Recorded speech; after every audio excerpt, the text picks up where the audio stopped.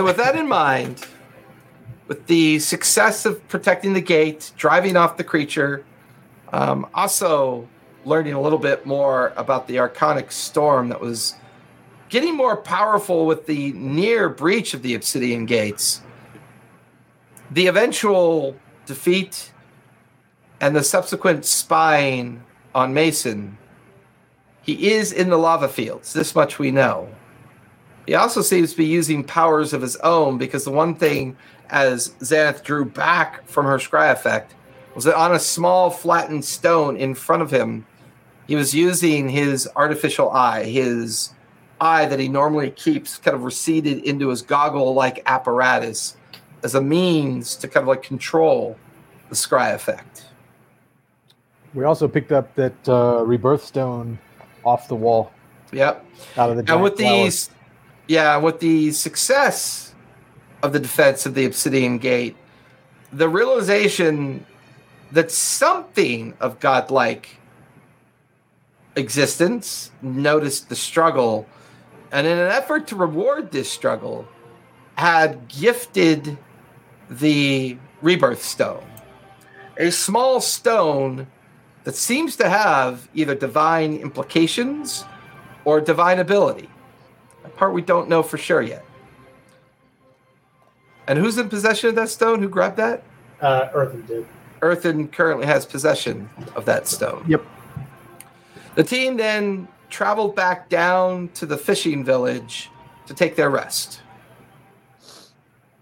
So everyone go ahead and click off a long rest. Mm-hmm. As you wake up on day 7 of being on the island of Gnomework,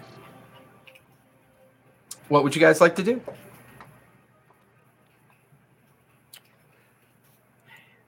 I think we're getting ready to head into the lava fields, right? Or we're heading to get the clutch. Yeah. When I took the stone, I had the vision of the dragon with the pendant. Couldn't tell what kind of dragon it was. Couldn't tell much about it other than it was a dragon. And it had some kind of chain on its neck that had a spot for this stone. Not that I want to necessarily give him this stone, but that was the dragon that we believed was guarding the clutch. Yeah.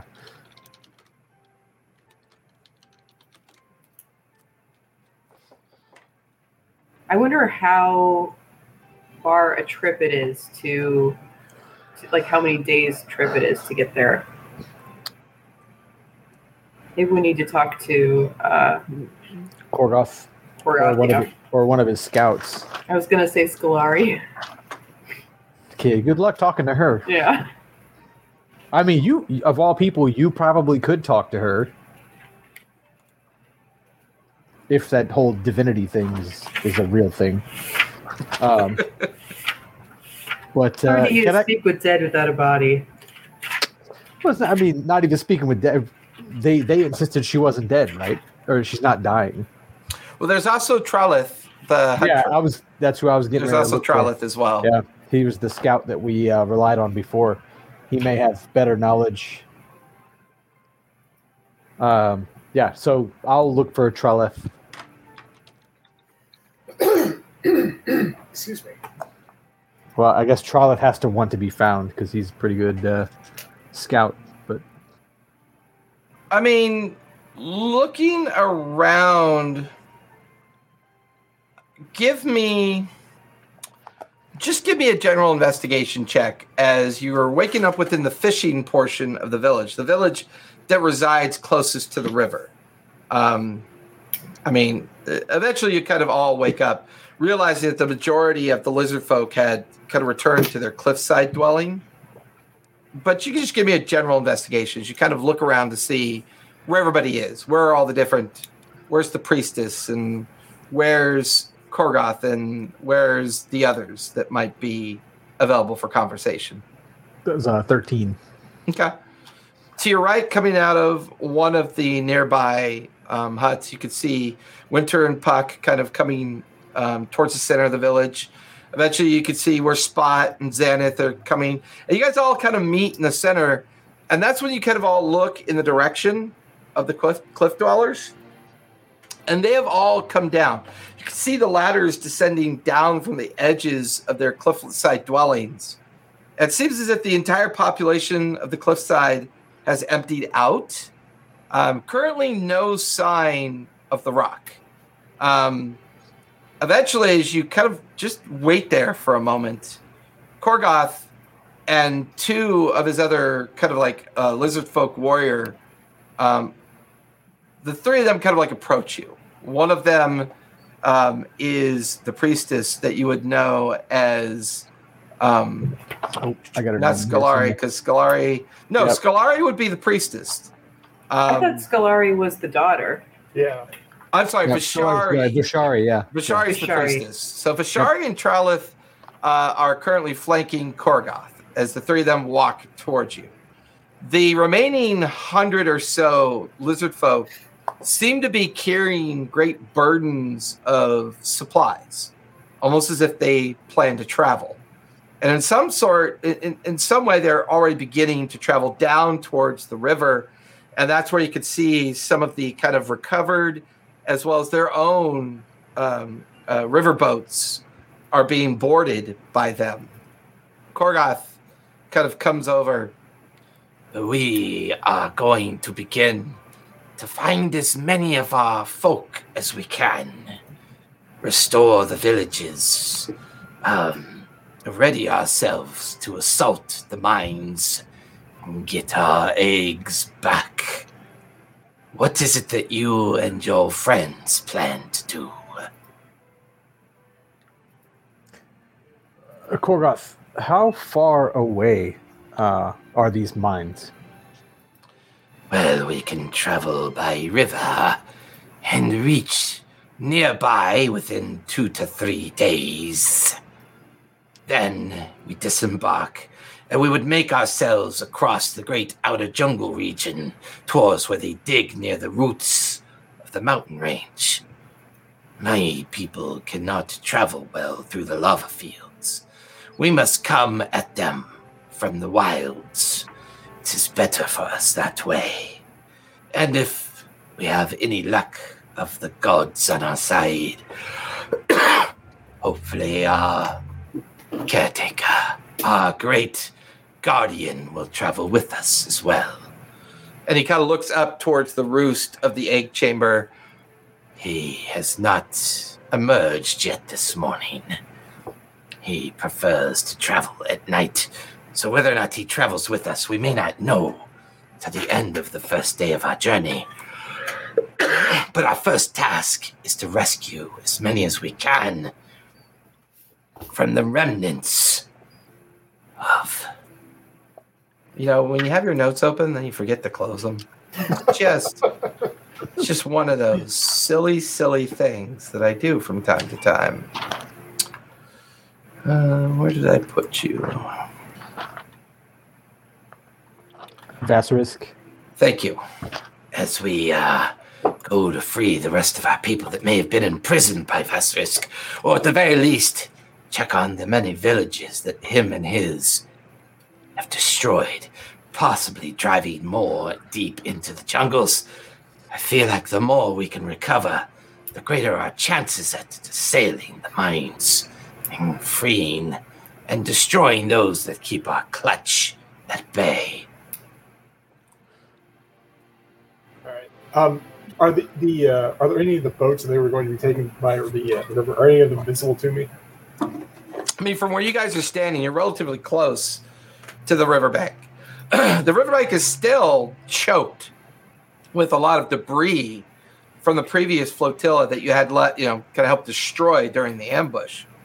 But during the brief amount of time, Korgoth's people were able to salvage some of the equipment, material, and kind of like with some of the survivors that had fallen, that were no longer under the sway of Asterisk, kind of helped as well.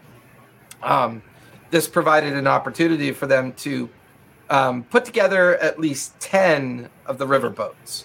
They seem to be occupying at least 7 of them, which would give them roughly 10 to 12 individuals per boat. And so while Vasari, Korgoth, and Trenolith are kind of like standing there in conversation with the 5 of you, the rest of the lizard folk are taking all their gear, their equipment, their weaponry, foodstuffs, everything they can muster over to the riverboats as they're beginning to start their potential journey of recovering survivors, freeing the other villages, and then eventually making their way up towards the north of the mountain to do what Korgoth has described as liberating the mines. Korgoth, Yes. once via scrying and the other when I touched this stone, we've had visions of a dragon guarding your clutch. Do you know of any dragons? Zenith had mentioned this once before. An unknown creature. Describe for me what you saw around its neck, if you would. It was a dragon with a great chain around its neck, and at the end of the chain was a pendant with a missing stone. Then the missing stone matched the shape of this stone here. The stone that appeared for you last evening during the sealing of the gate. Yes. I tried to identify it. All I could tell was it was the Stone of Rebirth. My understanding. This is the stone of the Fae. This is a stone that gives things that are dead life. If this stone has been gifted to you and the others, perhaps it's within anticipation of whatever this dragon-like creature is that you're meant to deal with. Is it possible that the dragon itself could be undead, and that might be why they gifted you this stone? I tried to get a vision of the dragon, and I couldn't see. I couldn't see it. You couldn't see it, or you were unable to see it. I could tell it was a dragon, but I couldn't identify it in any way. So there's a power that shelters it from your magic.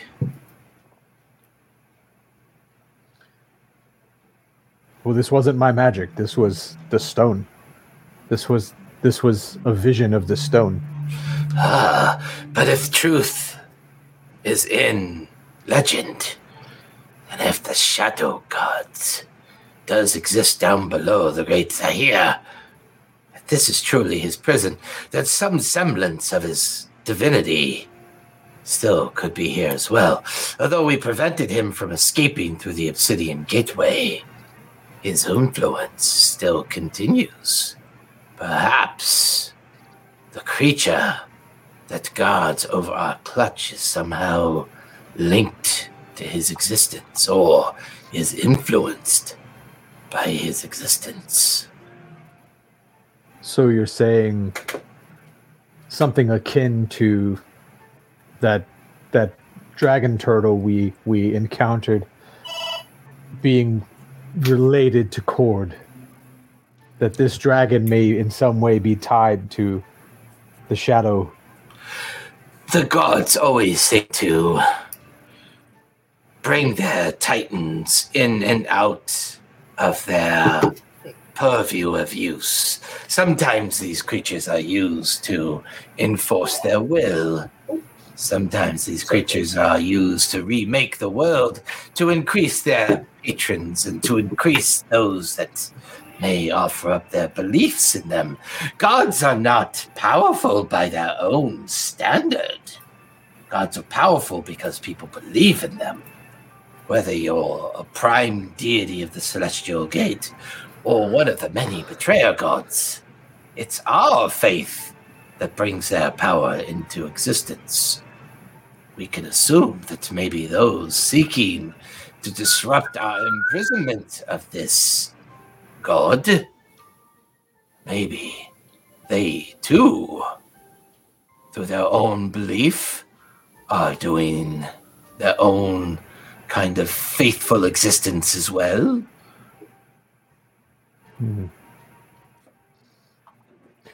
Well, you mentioned that it would be difficult for your party to travel across the lava fields, but a small group of adventurers, a small group on a dedicated task, would that be more feasible? One that's also not affected as badly by dry condition as perhaps a lizard folk may be. I think it really depends on what you think you can accomplish by going over the lava fields. It is a territory we are completely unfamiliar with. We don't travel where it's dry and potentially scalding at the same time. The lava flows, the volcanic eruptions that can happen within the Great Circle. These are not things that we predict. We view these things as evil signs. This is why we keep the gate sealed, not allowing Zahir out of his imprisonment. We've accomplished that part of the task. The only thing left to accomplish is the retrieval of our clutch to get rid of or destroy those that are seeking to undermine our ability to protect the gateway and return to our normal lives. But you surely must understand that those who would know of the Obsidian Gate must also know, if they had any communication with Vassarisk, the significance of the clutch that they hold. I am not entirely sure that Vaskarisk's goals and their intentions are in alignment. Just because Vassarisk decided to fall prey to the evil whispers of Zaire does not necessarily mean that was his original journey that he was on. Do I believe his mind was weakened by his own greed and anger? Perhaps. I think this creature under the mountain influences things in different ways. Our faith protected us from it. It brought us the five of you. It brought us closure to our great ceremony. The only remaining challenge the gods have for us is the return of our clutch and the return of our continuous protection of the Obsidian Gate. Xanath, is your headphone dying on you? I think her headphones are dying. Are your headphones dying, Xanath? They have started doing a thing where they just like scream in my ears so loud. I don't know what is going on. They're that can't get. Do you have another set of headphones you want to swap out for? You know, it is only happening usually occasionally, so I'm hoping it won't happen again. But if it does, I might have to switch to some wireless headphones. Do they plug into your headset or into the computer? They're plugging. There's a wire connecting my headset and the computer right now. Right, but is there a separate plug at your headset? Because like mine has a separate plug I can unplug and plug in directly into my headset. Yeah, I mean that's what this one is here. Okay, unplug that one and plug it back in, and then twist it and see if it screeches on you. Sometimes that's where the shorts kind of start happening.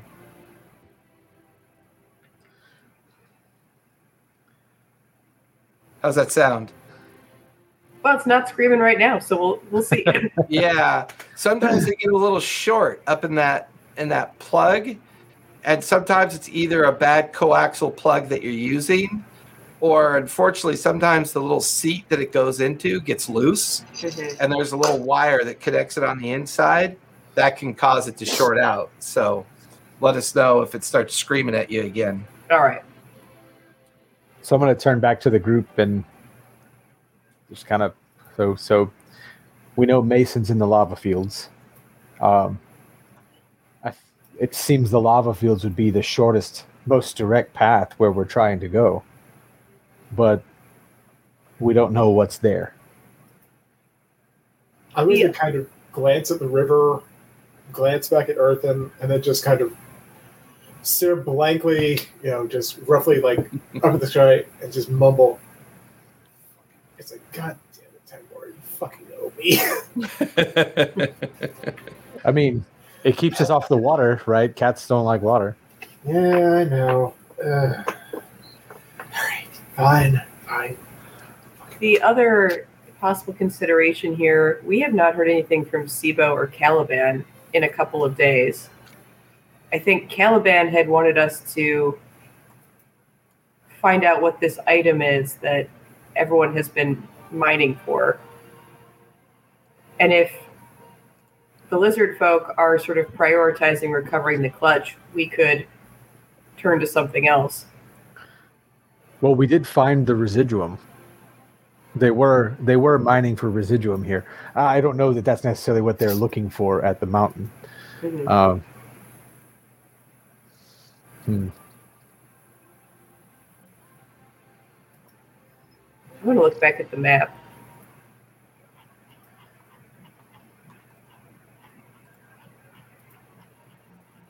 Because I believe that I did pin that one, didn't I? I know you sent it in the chat. I don't know if it's pinned. Oh, here it is. It's from March 5th. Now, let me pin that thing because I might have forgotten to pin it. Yep.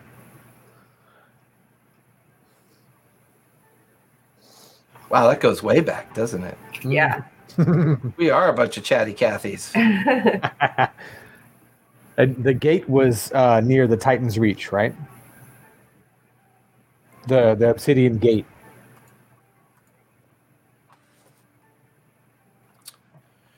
Yeah, so it was broken up into Titan's Reach, which is closest to the Obsidian Gate. There was the Misty Veil that makes up the expansion of the gap between the lava fields. The Ember Fields, for the most part, makes up the main lava field. There are the Shadow Peaks that sit off beyond the volcano, and then there's the Lava Worm's Reach, which is the main embodiment of the volcano. And that was the one we were told stay away from. Well, it was in our notes. It was like in something. It was the one that definitely offered up the main warning for sure. Yeah, it was the one that definitely said don't go there. And where are the mines on this map? Do we know? The mines would be in the area of the Ember Fields.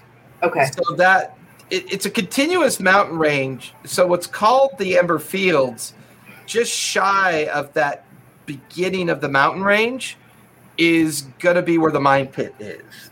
And that's where the other two had said that they were going to travel and possibly look into some of the activities that were going on there. So we could maybe try and go in by the Titan. If there was a way in, we could try and go in by the Titan's Reach through the Mist Veil and to the mines. If they wanted to go underground. Yeah. But we've also been told that there is no other way in, right? Well, you've been told that the Obsidian Gate is a magical barrier designed to keep whatever's in that volcano and the roots of the volcano in their prison. Mm-hmm. Now, the mining pit's been described as a place where they've been digging down into of hopes of finding some kind of underground entrance point into either the volcano or the general region of this whole underlay area. But you're still not entirely sure what they're up to there. That was one of the reasons why Sibo and the other had headed off to go do some more investigation, because Sibo was given information that the Dampier had found something worth investigating, but wasn't comfortable really saying anything to Sibo about it until Sibo saw it with her own eyes. So as far as you're concerned, somewhere up north of that of the underlay in that region, those two are still scouting around, or Sibo's being brought to what I name what's her companion's name? Caliban? Caliban, thank you. Yeah. I kept going to the other name, and I know that's not right. Xanth, could you reach out to Sibo? Yeah, I can try and get an update on what they're doing or what they've seen. Why don't I try and cast sending to sorry, just looking for the spell. Why don't I try and cast sending to Sibo and say, oh man, what does she know? She doesn't really know any of this. Well, she knew we were She knew we were going to the ceremony, the lizard folk. We were reaching out the lizard folk for sure. Well, she knew that you were going to travel to Sawtooth Village. Yeah. And somehow, be involved with that situation. But she's not I don't exactly think she knew about the privy gate stuff. Yeah. She doesn't know about Zahir or anything. She knew we were tracking down the Sawtooth clan. But I think that's it. It's just we were tracking down Sawtooth to find out stuff. Okay. Right. Okay, I'll say Sibo reached Sawtooth Village, sealed Zahir, in case she knows what that... Nope, those aren't words. Okay. Where Yes. are you? What is your update? What have you seen? Are you safe? Few seconds goes by. We are in the fields. We have managed to make it over the main ridge, and we are on our way to Shadow Peak. We're currently fine. My companion has concerns. And then, her voice stops after the 25th word of expressing all that detail. They're in the fields. They're on their way to Shadow Peak. It sounds like they have not reached their destination. She provided no details about what it is they're traveling to see.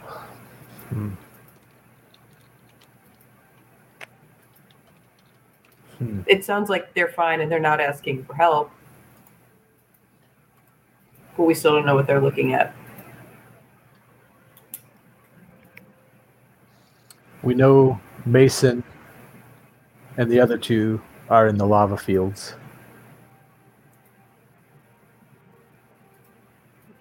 She's in the lava fields too, then.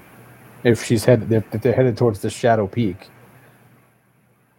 Well, Shadow Peak is Ember Fields or Lava Fields, right? That's 3. Or lava field, yeah, sorry. Yeah. So they're headed towards... Mason is headed towards 3, and Sibo and Caliban are over at 4. Or headed towards 4, yeah. Yeah. Yeah, you get the feeling that Mason is somewhere in between 2 and 3. Okay. Which would give you the feeling that he's either traveling towards the main volcano, where the lava worm reach is, or he could potentially be heading over to the Shadow Peaks as well.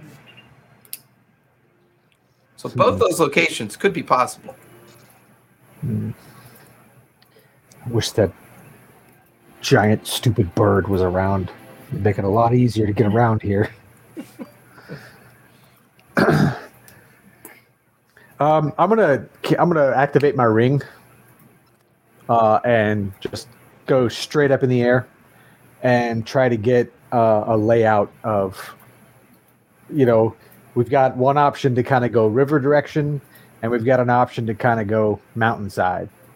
And I want to if I have to go really high up in the air, I was going to go up to get an overview of which one looks, knowing the general layout of the mountain area, which one looks like, or what the paths look like, I guess, maybe. Right, Yeah. Gotcha. And before hitting that ceiling of where the horizon kind of is overtaken by haze and cloud cover, right? There's only so much visibility you can kind of get from depending on how high I go. Give me survival with advantage. Okay, that is 20, dirty 20. Okay. While Earthen is doing this, what's everybody else doing?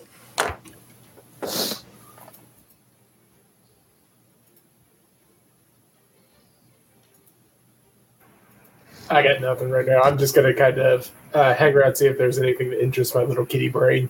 Okay. I'll do an investigation to see if there's anything that I might be able to help out with in the camp real fast. Sure. Give me investigation or perception. Okay, well, I got a 15 on investigation. Okay. Xanath or Winter, anything you two'd like to do while Earthen's going to take a few moments here to try to get a better understanding of possible directions to travel? Can I see if my bow knows anything? I totally forgot about that bow. Yeah, I mean, you could take a few minutes to kind of commune with it and kind of take a moment to like telepathically kind of reach out to it and see if it offers up any kind of understanding. Give me persuasion as you kind of like get in tune with it. That was a cool fight, right?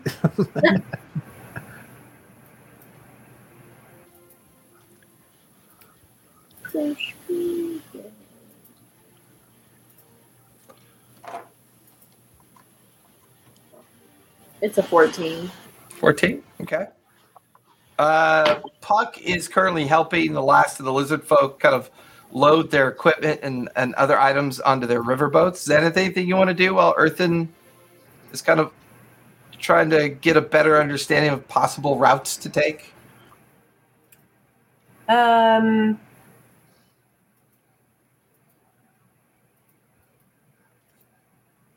Maybe I'll try and. This is a little bit random, but I would kind of like to try to scry on the priest of Helm that I spoke to, who told me that the high priestess was dead. I'd kind of like to scry on that priest and see what's happening up above. Oh, yeah, that is a little bit out of left field. I love it. So you're going to take a moment to set up a scry on that particular target. Do you remember the priest's name? Not off the top of my head. It was a long time ago.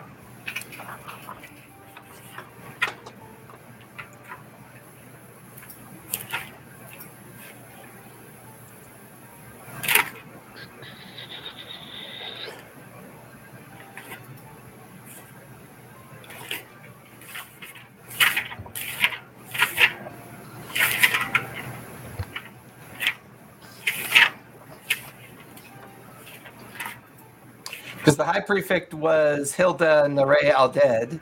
Yep.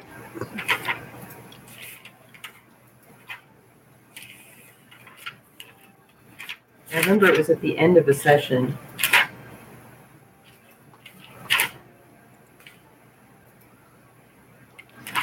Boy, we played a lot of game. Yeah. Oh my god, yeah, I was funny. Let's see, eruption. Because there's Winter had met Azarine at the lecture hall. There's the Heavens Ward in the Helms Chapel. Oh, you're talking about that guy. I didn't go back far enough. I was looking. Okay. Who was it? Oh, I wasn't going back. I'm going farther back now. I wasn't that far back yet in my notes. Gotcha. I was thinking we said his name whenever she found, because it was your commune where you found out the priestess was dead, or the prefect was dead. So I found out the priestess was dead, and then I think the next day. Oh no! So I found out that there was something weird going on with the Temple of Helm. Then I tried to speak to the priestess. She didn't respond. So then I tried to talk to this guy.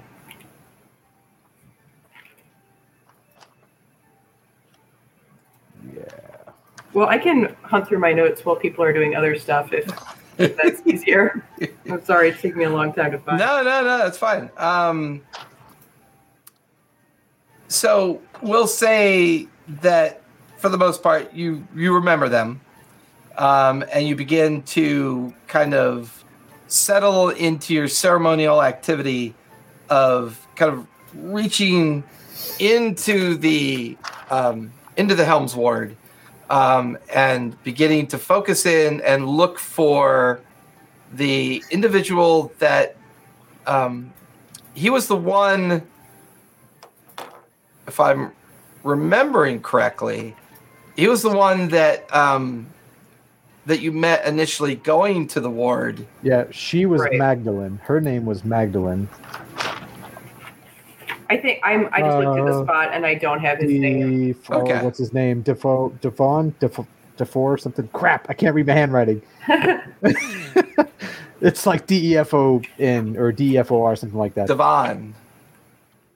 Well, Devon is what's his face, the Correct. bad guy. Yeah. So But this Magdalene is the Magdalene Hild Nare Aldid is the high prefect. Yes. And this guy was Devon, something like that. Yeah. If I So could the read guy my that you hand. guys met up with, who went to show Puck down into the lower ward, as well as lead you over to the cloistered area where Magdalene was, that was Druon. Drouion. Druon. And that was the one that you ended up having the conversation with Xana to tell you that the priestess, had been killed, but didn't really have any details. He didn't really provide any details. So with that, Spot, you are out looking about, trying to see if there's anything that you could do to help or assist or to gain some additional information through your normal kind of tabaxi curiosity. This has never failed me. Yeah, for the most part. I would say you come across one of the lizard folk that goes by the name of Quineth. He is currently helping the lizard folk kind of take their equipment over to the riverboats. Sees you standing there. You look as if you don't know what to do next, Tabaxi. Yeah, I'm a little lost, not gonna lie.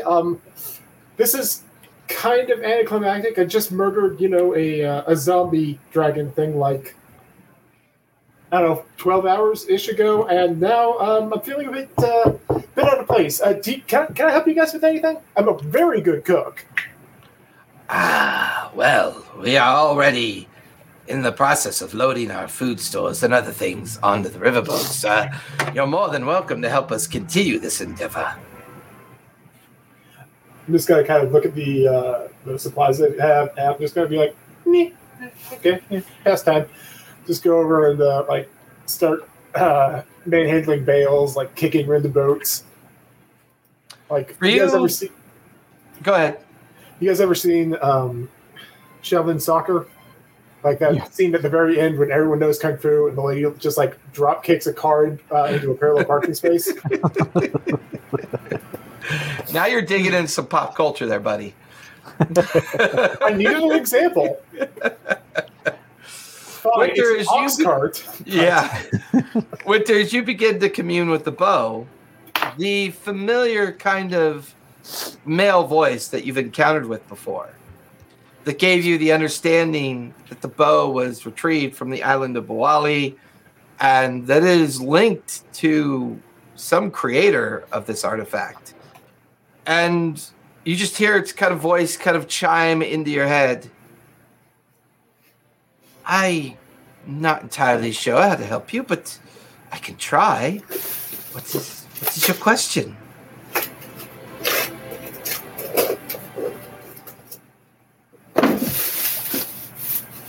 I wrote down my question and I can't even read my handwriting. That's great. Welcome to D&D. Yeah. Google Docs, bro. I guess I tried that for Go ahead. I can't even read it. I'm not even gonna try. I guess my question would be, what? Man, I'm so upset. Does he know something about the gemstones that we encountered? I was wondering about them since last session. You kind of describe for the voice, mentally. You try to give it a mental picture. And you organize the detail of those stones that were growing with power as the storm grew with power. And the voice, well, if my own understanding of arcane and the way power could be absorbed, it sounds like what you're describing is transitional energy. Sometimes great objects of great power require the consumption and absorption of magical energy and power to kind of activate its ability to do. It sounds like perhaps this creature that was trying to prevent the sealing of the gate was also trying to accomplish something else at the same time. Perhaps use the magical nature of the gateway to bring them from their existence. This shadow dragon that you described for me. It could be because it was trapped on the ethereal plane. It was actually trying to use the ceremony of the Obsidian Gate to cross over from its ethereal existence and anchor itself in the material plane. And it also sounds like that storm that was picking up in energy as well may have been trying to block the effect. It feels like you have many stories going on here at the same time.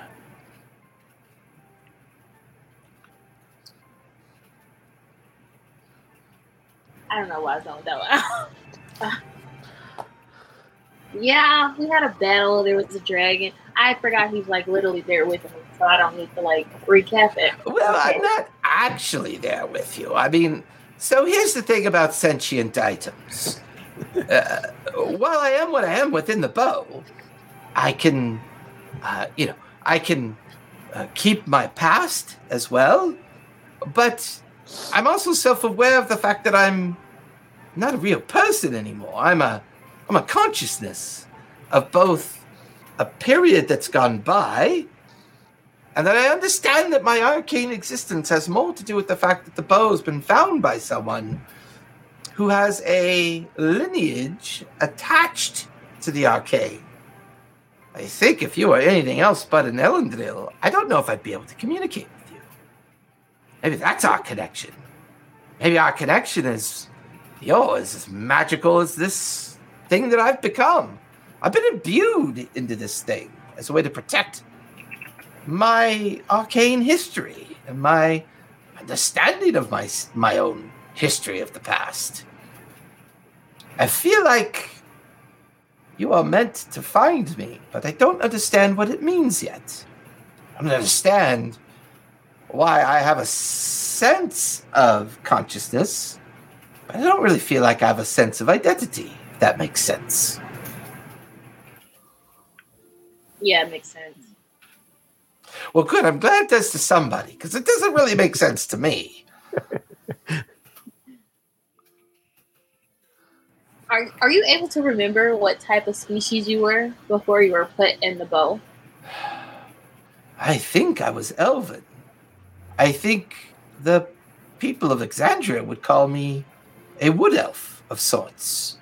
I know that me and my people existed in the jungles of Bawali, and we had migrated there some many years ago.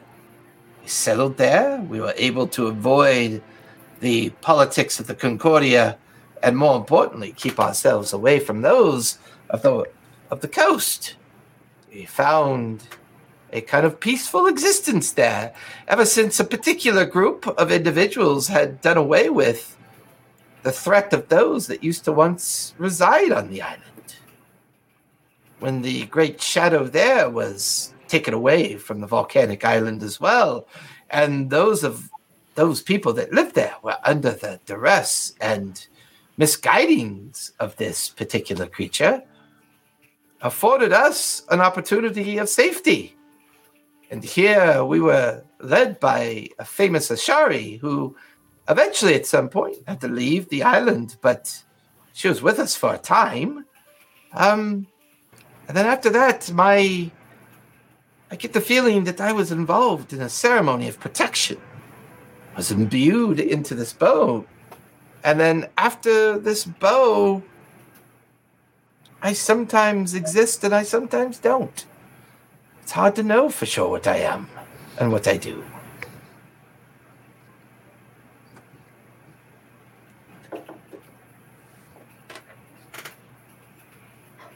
Wait, so do you talk to everyone who owns the boat? Or do you No. just... Sometimes I'm not even aware that I am in possession. I think the only reason I find myself in commune with you is, once again, your sylvan heritage, your elven heritage of being Elendril, which I find interesting that awakens my spirit, my existence.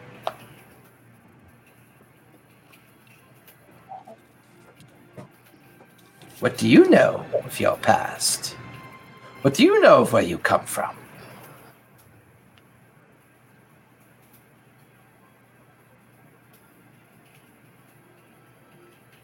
Not very. I'm just imagining that, like, as Xanath is like preparing her scry spell, there's just Winter sitting there like crisscross applesauce with a bow in her lap, and she's got this in depth, kind of like deep, kind of thinking, look on her face, and every now and then her mouth moves as if she's in conversation with something. I have a talking helmet, so this is totally normal to me. Literally pings nothing for me. I'm like, yeah. It's like Zed puts on her helmet. I'm glad to know I'm not the only crazy in town. Just gonna...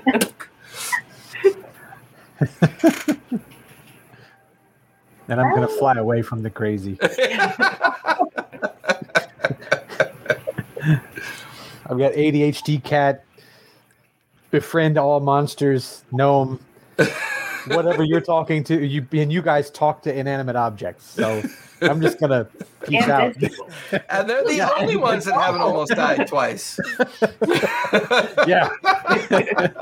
Wasn't it Earth who bought the bow for me though? Yeah. Yeah, he did. I didn't know you got to talk to it. It's like as he's flying away, if I know you're going to talk to that thing, I wouldn't have gotten it for you. Yeah, flies up into the air. Everybody around here, somebody to talk to, but damn Bard, does anybody talk to? Meanwhile, Puck is sitting in between lunch and punch, scritching their heads and talking to them both like they're, cousins and uncles. She talks to fish too. Yeah, she talks to just about anything that's and not birds. Yeah.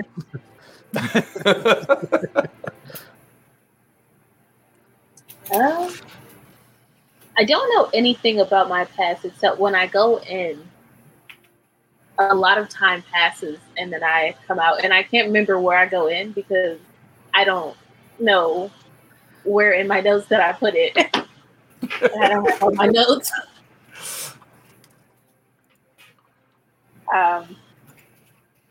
Does anybody know that place that I went into and every time I go in, years pass?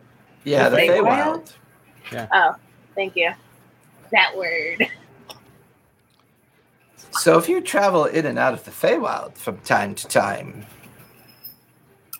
what convinces you to bring yourself here? Why here? Why do you traverse a place that is pure magic to come to such a place as Exandria? It's like Ohio. There must be something that drives you here. Yeah, the Ohio of Exandria. Everywhere else is magical. Why did you come to Ohio? Aw, poor Ohio. I'm actually moving back though. See? I came for adventure outside of the Eldian world. Interesting. And we'll say you and the bow kind of settle into a conversation about magical existence in general. For the next few minutes, you kind of have a conversation that goes back and forth about the idea of magic existence, the imbuement of magic, why the Elendril are kind of a more unique elven existence, their obsession with magic craft and the creation of magical items and a kind of coexistence with the Fae, and are kind of the natural guardians against the polar opposite of the Feywild, which is the Shadowfell. And the bow would eventually reveal to you that is kind of how his sentience came into existence, is that at some point when he was imbued into this bow as an artifact relic, it was used on multiple occasions to defend against Shadowfell magic. Perhaps another reason it explains to you or talks to you about is maybe this ability for the two of you to talk to each other maybe has something to do with maybe some Shadowfell magic involvement. Maybe there's more going on here than just this idea of divinity. Maybe there are some arcane constructs and arcane kind of like spells and arcane magics in general that have brought some of these challenges into existence. Spot, since you spend most of your time helping the others ferry their items over to the different riverboats, it garners you a little bit of a reward. One of the lizard folk gives you what's called a readiness pack, and it is filled with an assortment of items and foodstuffs that they harvest on a regular basis, all of which are ingredients and componentry that will allow you to continue your practiced art of cooking, as well as finally gain you the proficiency of cooking. Between what you've collected to this point, the practice that you've achieved, and now you have this pack of readiness, this satchel filled with these exotic foods and ingredients to help you kind of like put together exotic dishes and items as well. You are now at a tier of cooking that whenever you make your skill checks for cooking, you can now add your proficiency modifier. Okay. Ooh. These going to be really good for Tatos now. Like, really, really good.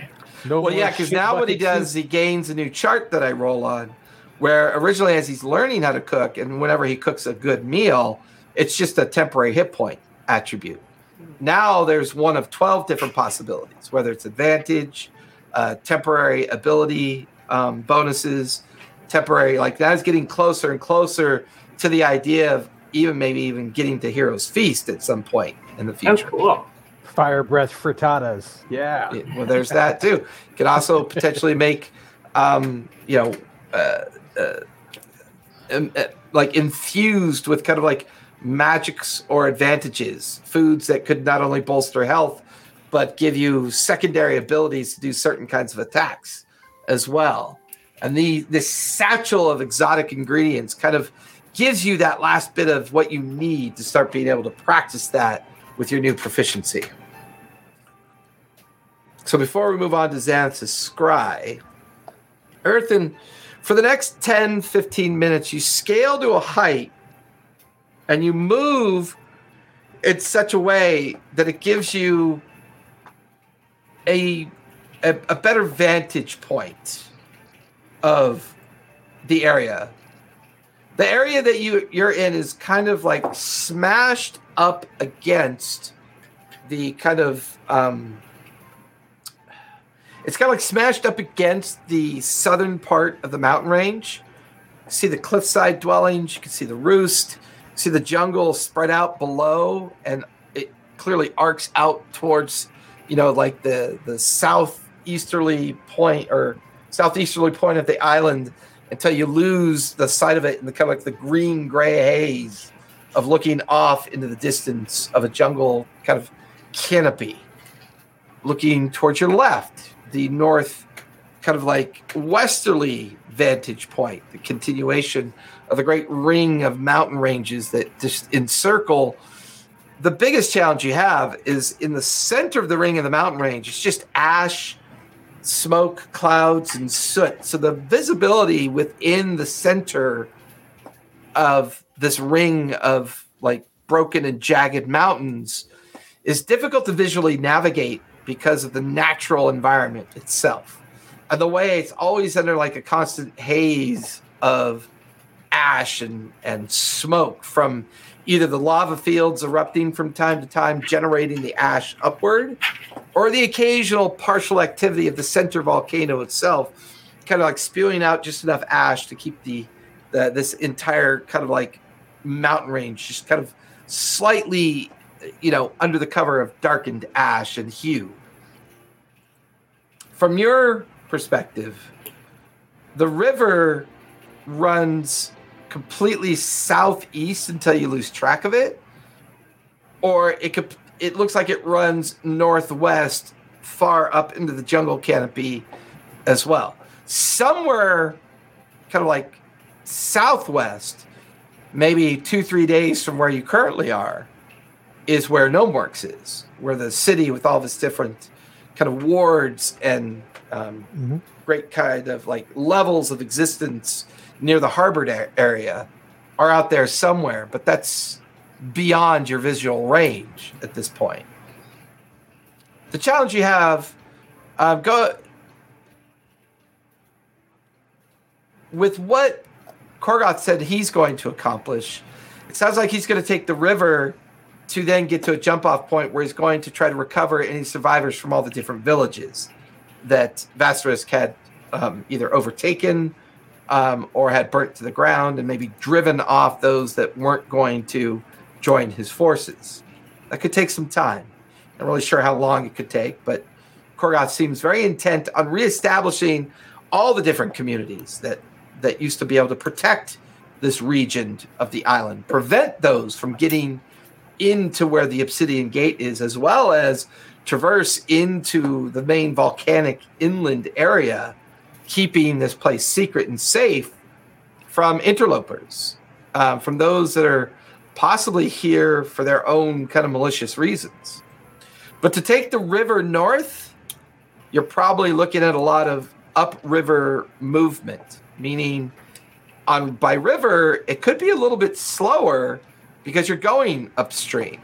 The main central river itself runs from the north, southerly west and southerly east, where it branches off in the different kind of jungle regions. So traveling upriver may be a challenge if you're on those flatboats, those riverboats. The jungle itself is dense, heavily canopied.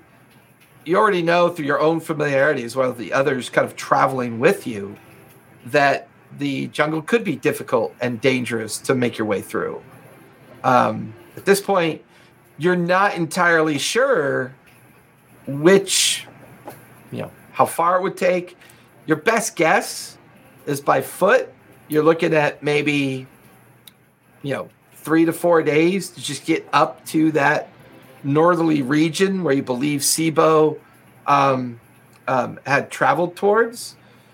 But also looking at the map of the underlay, Sibo and Calabas has already traveled at least a day's worth of territory into the underlay itself, which is that great expanse that they're currently traveling across, and Mason and the others as well, though you're not sure if they're going towards the Shadow Peaks or potentially going towards the Fireworm Lair. So you're not really sure which direction that is going. Seeing everything laid out, no direction feels obvious or easy. They all seem equally difficult and potentially dangerous for the most part. But shortest, most direct would still, mountain direction, right? The others seem to go around and then in. Yeah, most of the directions that feel typical or normal for you is either right skirting the edge of the mountain range or left skirting the end of the mountain range as well. There is a possibility you just go at the mountain range directly, try to scale its peaks, and find a pathway or find an egress over the peaks to go down, into the underlay itself. For the most part, all options seem probable, but the assumption is all options could be just as equally dangerous and time-consuming. And from this vantage point, you would also realize that Vasterisk's success was because he started upstream, used the natural flow of the stream and river to take over town to town to town after attacking Korgoth's wife's hereditary village, Windrift, and realizing that his very first target must have been the Clutch of Eggs. And then once he had that level of control, he just continued to travel the rivers down from village to village to village, overwhelming them one by one and either forcing them to join his process or putting them to the sword or driving them off, depending on, You don't know specifics, but he based his success primarily on the river. Mm-hmm.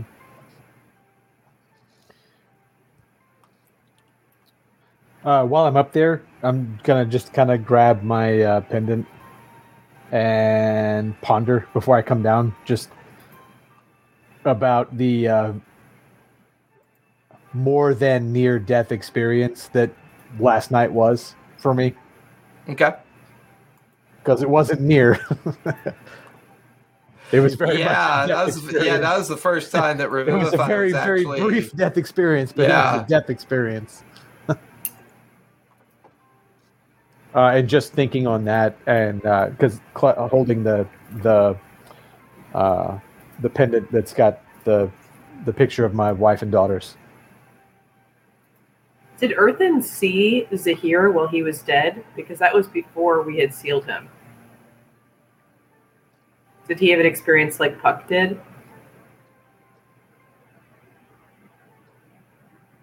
I mean, I don't know if he would have shared the experience he did have. Because I would say since he was recovered and has been up this morning, he hasn't really talked about it. Yeah.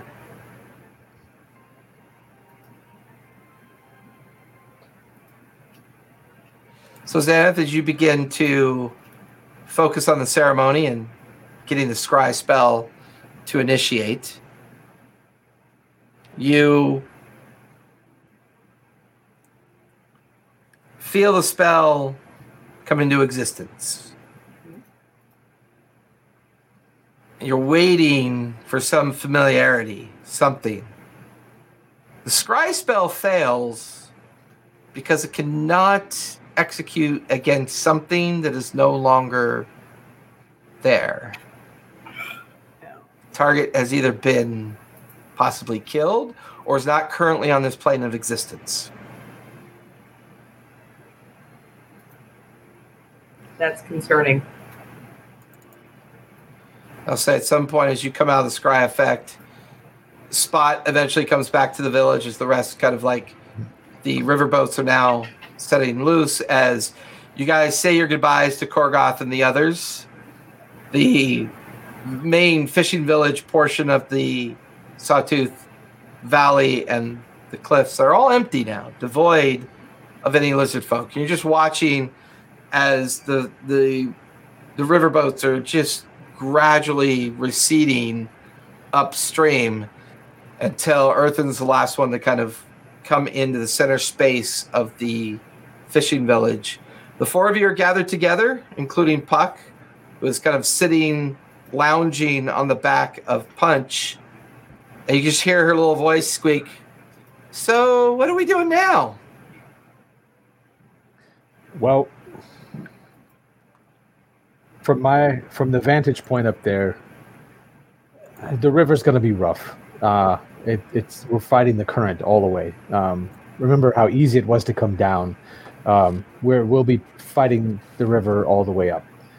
Then there's the jungle, which, is the jungle. And all the fun stuff that came with that. And then, there's the possibility of the mountain. We could try to get into the mountain. I mean, from up there, it's very hazy looking into the mountain range itself. It's hard to get a good vantage of what's actually in there. But the other two directions, the jungle and the river, all of those, we have to go around and then into everything. I don't have an idea that might be stupid enough to work. I need to go talk to some of the lizard folk. I'm not going to bet. Lizard folk are gone. Oh, damn. I missed my chance. They, it's I don't feel like we have the time to not try and take a stab at this into the mountains. I have a spell. I can't do it today, but I have a spell which would give me the straightest path to a destination.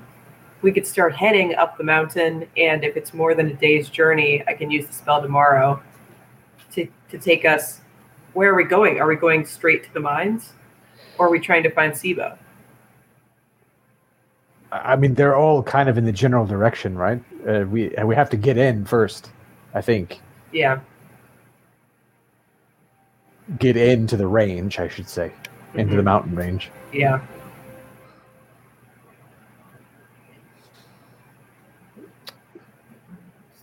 I mean, if we do not know where an entrance is to the mountain, right? So we would just need to sort of climb in that direction and see if we could find something. That's what I gathered from what I could see. What do people think? So it's river, mountain, or jungle? Can I do a quick perception check and just see if I notice if I've seen any signs of big cats in the jungle, like jaguars or leopards or anything in the treetops? Oh, you don't even need to make a perception check with that. During your initial travels with Korgoth to the lineage caverns, as well as just normal travels to get this far, you've seen all sign of raptor, dinosaur, kind of like feline activity. These jungles are teeming with that expectation for sure. I'm going to hold up a paw and be like, okay, keep talking. I'm going to do something really fucking stupid, but that tends to work out for me. Puck like lifts her head again. Yeah. I never claimed to be a smart kitty. I'm going to sit here and use my newly corrected skills.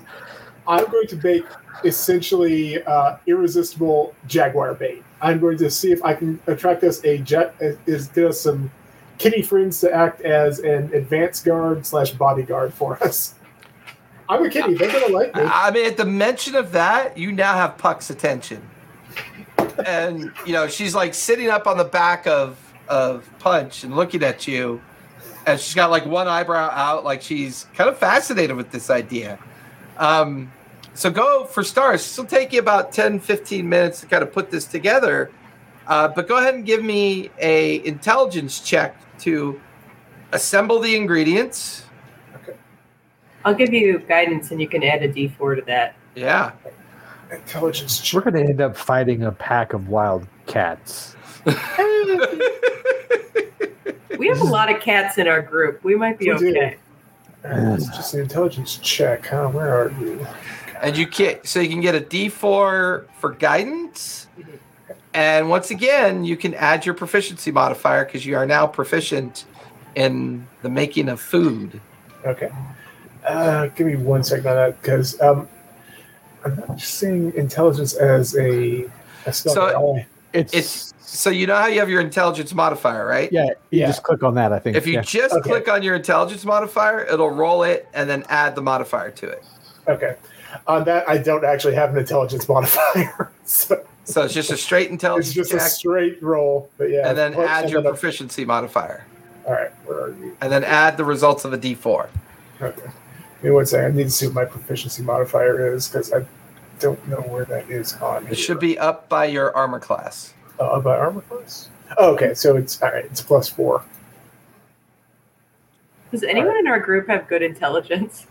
No. Okay. Even Witch is like, that's a good question. All right, I am slightly higher than average. Okay. Yeah. That was after the +4 from the +4 from my advantage and the D4 that I got on that. I think it was a 16 total. 16. Okay. Now do the same thing for wisdom. The intelligence allows you to gather up the ingredients. The wisdom allows you to assemble them. Okay. All right. And I will go ahead and use my inspiration from my frittata or whatever that was last time. Okay. Just at, what am I, 15? That is a 19. 19. And then the final check, you can either do sleight of hand or performance. Oh, we're going sleight of hand on this. Okay. Since you're already proficient in that should already be added in. I'm super proficient in that. Yeah. It's a 26. Yeah. So while Spot is doing that, what are the rest of you doing with your time?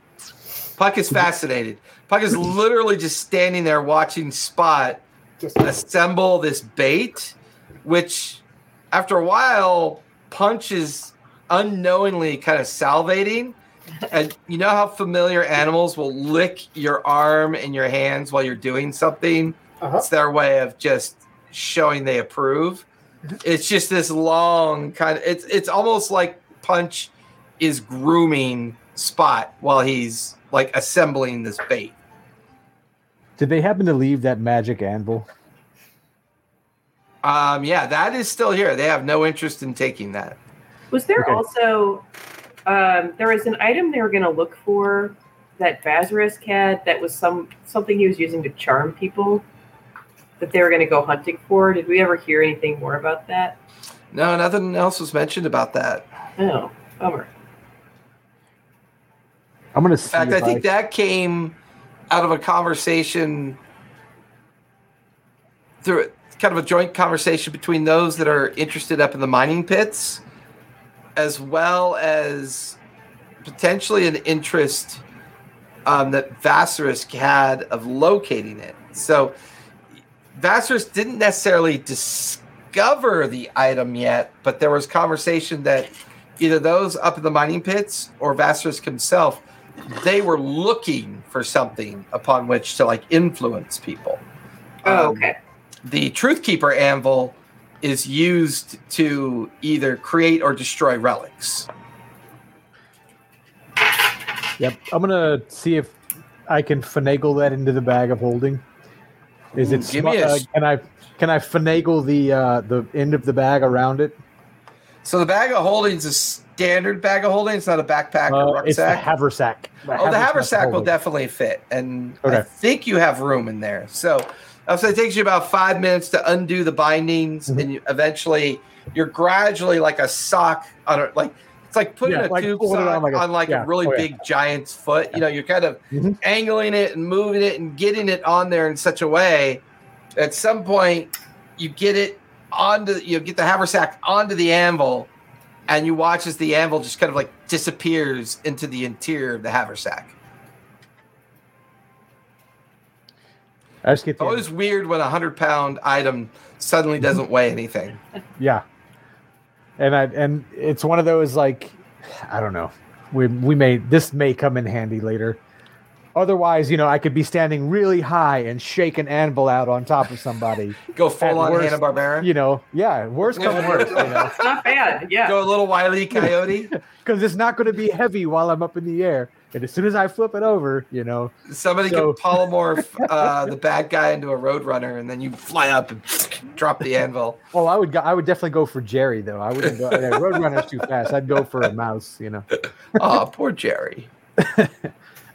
Easier target to hit from that height.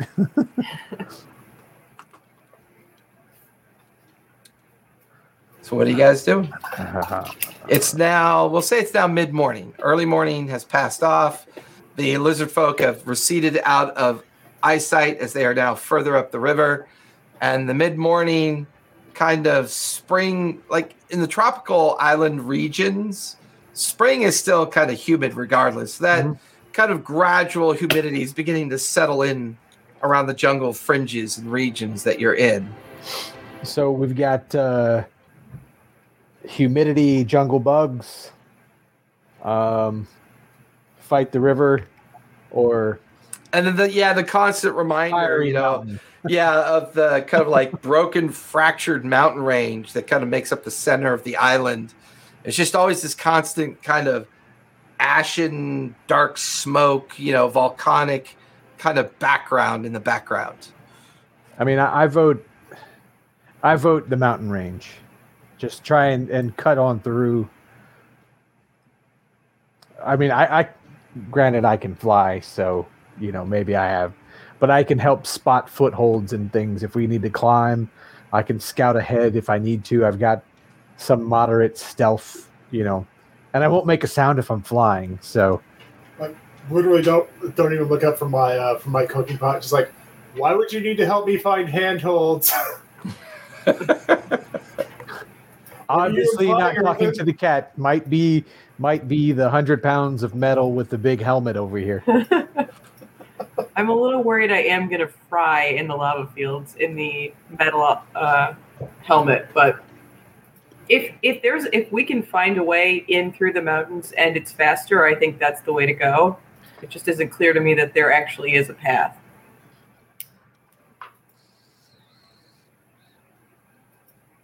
And I pinned what the mountain range looks like as you guys look off in that direction. I posted that in Discord. The jungle sucked. I got bit by a lot of bugs, and I almost got Exactly. eaten. And I really don't want that experience again. Yeah.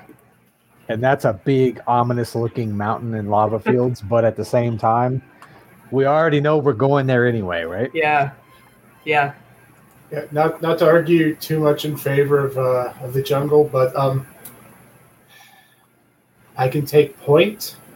If you guys want, do you guys have anything that might direct the bugs to me? Because they can't do anything to me at this point. I mean, you have a tail. Like, we don't have exactly tail to swat those things away. That's your misfortune. Sucks to be human. You know, I have a 100-pound anvil in my backpack that could accidentally fall on that tail sometime. That's an interesting way to tell me you don't want any of my tasty treats ever, but that's okay. Whatever. I'd like to see you run away with a 100-pound anvil on your tail. Winter, what do you think between river, jungle, and mountain? Well, given what the mountain looks like, I don't know, because it's like I'm scared of what the rest look like. I would say river. Does everyone know how to swim? Oh wait, Cass doesn't like water.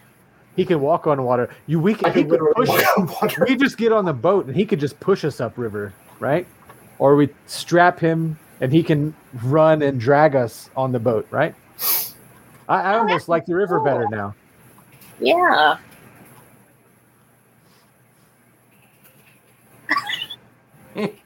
Someone is polymorphed into like a whale and just pulls us down the Oh river no, super he could. fast. I don't know if he could walk on water as any other beast, other than his normal form. Yeah, it's a monk thing. But yeah, So we could just tie a rope around him and let him drag us upriver. Ooh, like I think it would work better. Why Do would we have a boat still? There's a Is it- couple I would still say there's down one. at the banks. Yeah, there's a couple All right. extra ones that weren't taken. All right. Is the river like treacherous? And like, do we have to worry about anything coming out of the river, or is it just like a safe? All those I mean, alligators. Other than the swarming alligators, I mean, We didn't kill him. and obviously Especially that the big really one. large alligator that would participate. I mean, could they have lived for days off of what they feasted upon? It's possible. Whether or not they'll be a direct threat, but the kind of like the general, like coming this far from the city of Gnomework and being in the center of the island where a majority of people don't even bother to come out to. I mean, there could be entire areas you're going to have to travel through that people haven't gone through yet. And the Korgoth had described that the dozen or so villages were relatively small and were relatively populated with just enough lizard folk of different clans to, exist. But for the better part, I mean, the majority of the center of this island hasn't been really touched by anyone that lives on the island, with the one exception that, the Coppers have put a mining pit near the edge of the volcanic kind of like mountainous range, and they're looking for something. They seem to have gained control, or at least gained the participation of some mysterious dragon at the same time.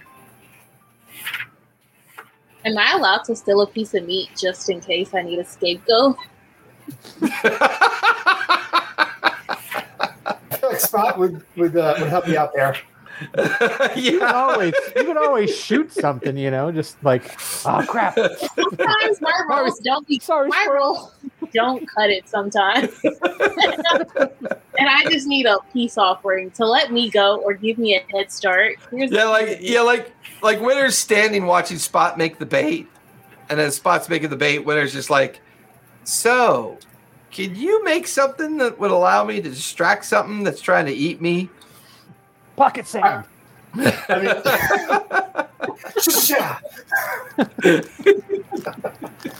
I mean, well, what I was going to do is I was going to keep one of these and just tuck it into Earthen's robe and not tell him. I mean, that would work pretty well. That would work. That would work. Puck's like, no, don't want to do that. That'd be a waste of good bait. I'm interested in this bait. Can I have some of that, Spot? Oh, of course. She takes a little, kind of like a little portion of it, puts it inside of one of her leather pouches, and kind of climbs back on top of Punch and gives Punch a little kind of like ankle kick on the side of his ribs, and she just kind of goes off towards the edge of the jungle like she's exploring. Okay. So is she literally doing like the fishing line in front of him, like, trying to... the wooden pole with it dangling, and... Yeah. No, Punch is pretty motivated. He doesn't need bait to be motivated. So far.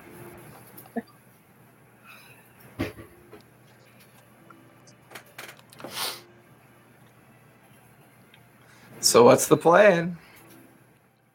Has Spot lured any leopards yet? I mean, he's still got to go plant the bait, and I mean, it could take some time. I don't think you get the feeling that might be what Puck is doing. Puck is kind of out scouting right now to see if there's any possible kind of game trails or spots or areas that maybe the bait could be placed in hopes. So I heard there's giant fire dinosaurs in the mountain. If we go to the mountain, maybe we could capture a fire dinosaur. Anybody know what fire dinosaurs eat? Same thing as everything else with sharp teeth eats. Meatosauruses. And there's not a whole lot of meatosauruses. There's not a whole lot of meat walking up through the mountains. I mean, we should be able to attract them without even having bait going that way. Okay, because I heard a lot of words, but what the gist of it is, you're okay being used as a lure for a fire dragon. Okay, all right. I mean, we are all already bait. I'm gonna sleight of hand tuck a couple of these into Earthen's robes. I imagine like Xanath is over there, like looking at her divinity book and kind of looking up at the two of you, and with my 23 passive perception, just yeah, just like.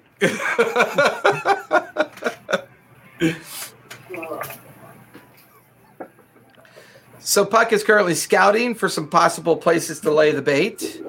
Spot, you wrap up your activity. You then assemble kind of like some distraction meat that you hand off to Winter that she could use if she needs. It's like kind of like the leftovers of like a nearby carcass of like a river dwelling creature, either a large fish or maybe a capybara or something that was kind of like pulled out of the river. That should be its own magic item, just distraction meat. So once again, for this, just give me sleight of hand as you assemble it. This is a pretty simple task for you, Spot. 16. So Winter, Spot hands you this small leather bag filled with this like strange smelling kind of meat that he's bound up inside of it. If you were to ever try to intimidate or persuade a beast or monster that you encounter, you'll gain advantage as long as you use this device and throw it, like use it as part of your attempt to either distract, persuade, or intimidate a beast or creature. Okay. It's a little stinky, but you're getting used to it. I feel like at this point we kind of need a plan B. Well, I need a plan B because I don't know. Using Earthen as bait sounds interesting, to say the least. I'm very flashy. Eventually, Puck comes riding back in. Now, no sign of anything big out there. Just lots of water and jungle teeming with giant bugs. Yeah, And she I don't goes like back to those bugs. lounging on the back of Punch, just kind of staring up at the sky. From time to time, pulling something out of a pouch and tossing it into her mouth. I think we got to get Let's go. moving Let's on go. this. Yeah.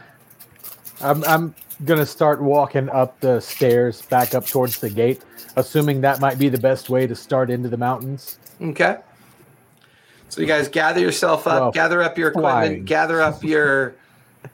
hopefully gather up your resolve. We'll head back up the ascension stairs in the direction of the obsidian gates that have receded back into the cliff face after the completion of the ceremony. And with that, let's go ahead and take our 5-minute break, and then we'll be right back.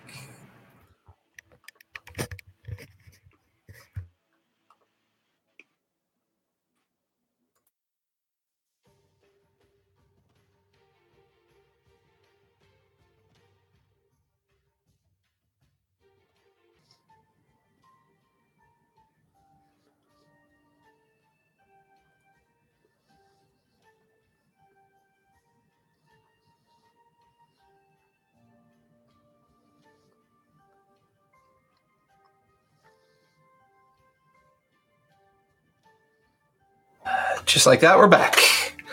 I hope Tally stated that she was off today because I haven't heard back from her. Mm-hmm. I hope she's okay. Yeah, I don't remember her saying anything last session. Yeah, neither do I. But it always she's like clockwork. So I'm beginning to wonder if maybe I'd forgotten that she had said something. Kurt, today was the day that I realized you have a ponytail. Yeah. I usually have it tied up like in a knot in a bun.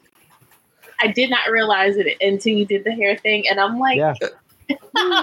Woo! I remember those days. Long time ago in a galaxy far, far away. You had the ponytail? Today I had did. hair. Don't let these amazing bangs fool you. That's all I got. Uh-huh. That's about all I have left, too. So, as you guys gather up Spot, Winter, Puck, and the menagerie that is your group, you begin to ascend back up the Great Ascension stairs towards the plateau. The plateau that exists just alongside at equal height as the dwellings of the lizard folk, as well as slightly elevated above the plateau is the roost of the rock, the guardian of the Sawtooth clan. And then here, standing on the plateau with the completion of the ceremony, everything else is kind of just faded back into normal appearance, right? The pictographs are all gone. Everything that was there prior to the ceremony is pretty much gone. And now you're just looking up at a very rocky and broken landscape that just kind of breaks apart, ebbs out, ravines, like protrusions of rock for another 3,000-4,000 feet at up above you.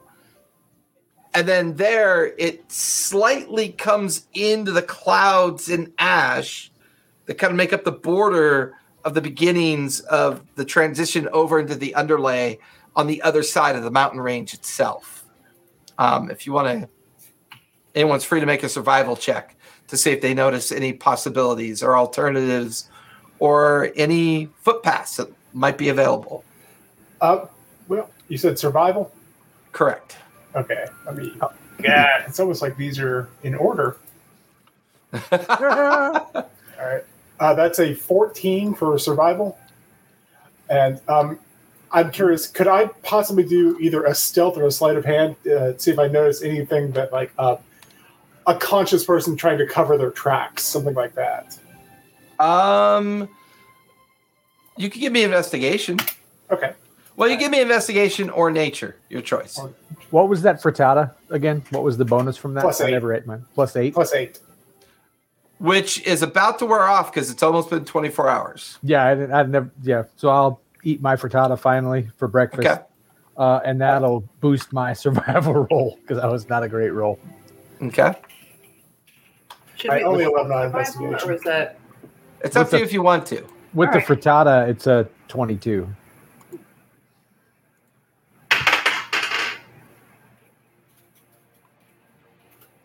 Oh God, these frittatas are inspirational. I got a 14. 14? Yeah. What'd you get, Earthen? It was a 14 till I ate my frittata. Now it's 22. 22.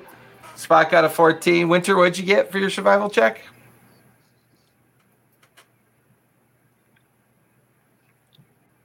I'm sorry, the app was updating. 1 second.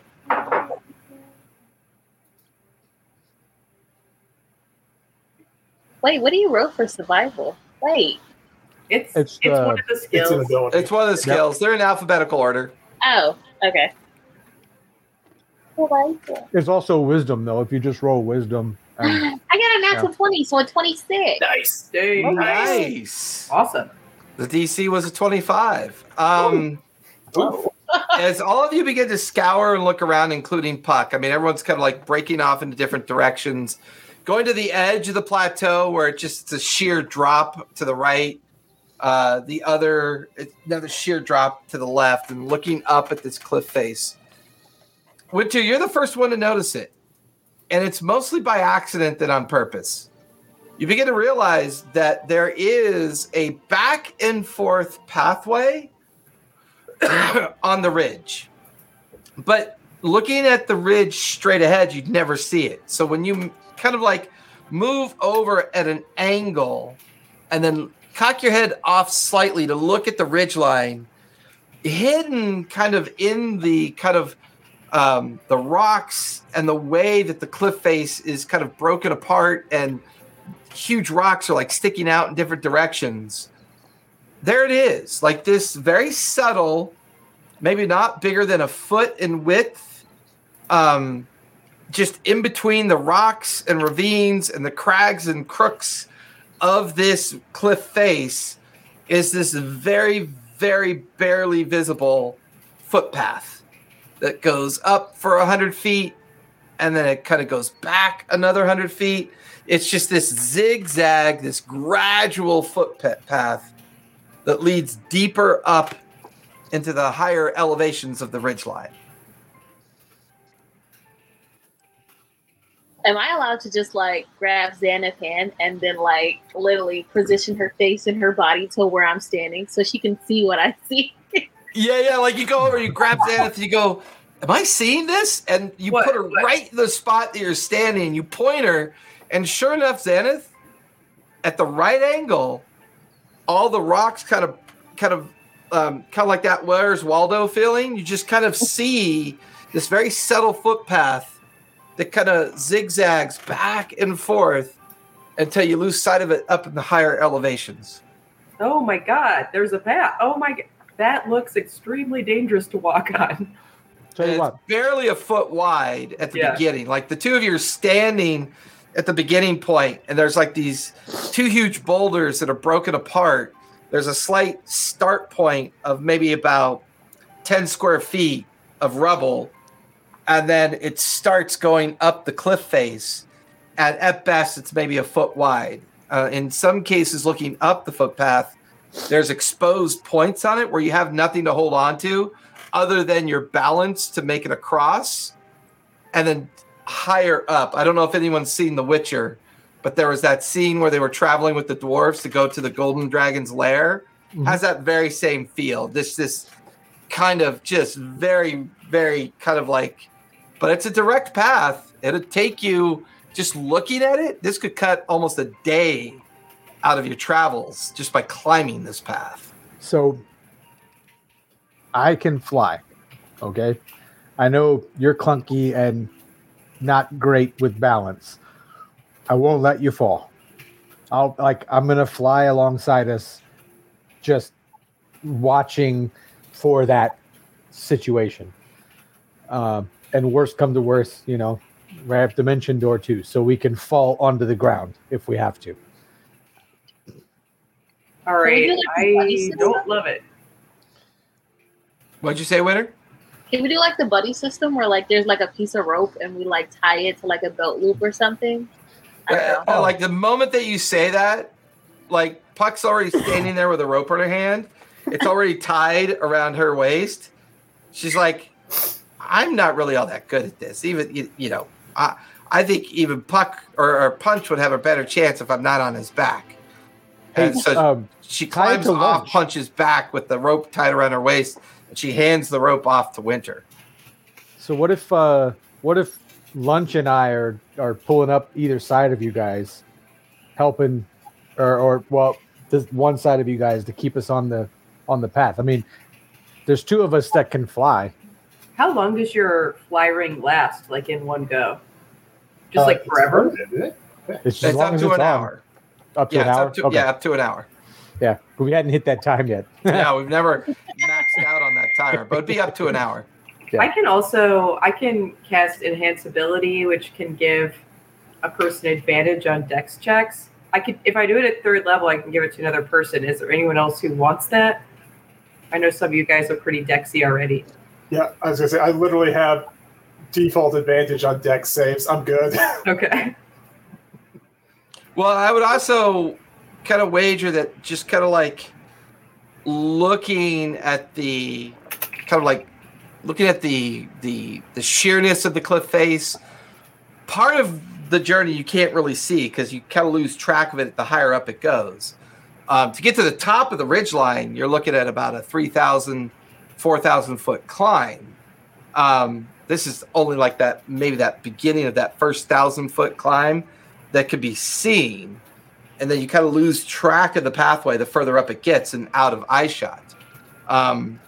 You get the feeling that it's going to be a combination of skills to make it up this path. Mm-hmm. While those that are a bit more kind of athletic or acrobatic may find it travel worthy, you all come to the realization that you probably cannot get all the way up there by end of day. So at some point, you'll have to find camp or push through the night. Mm-hmm.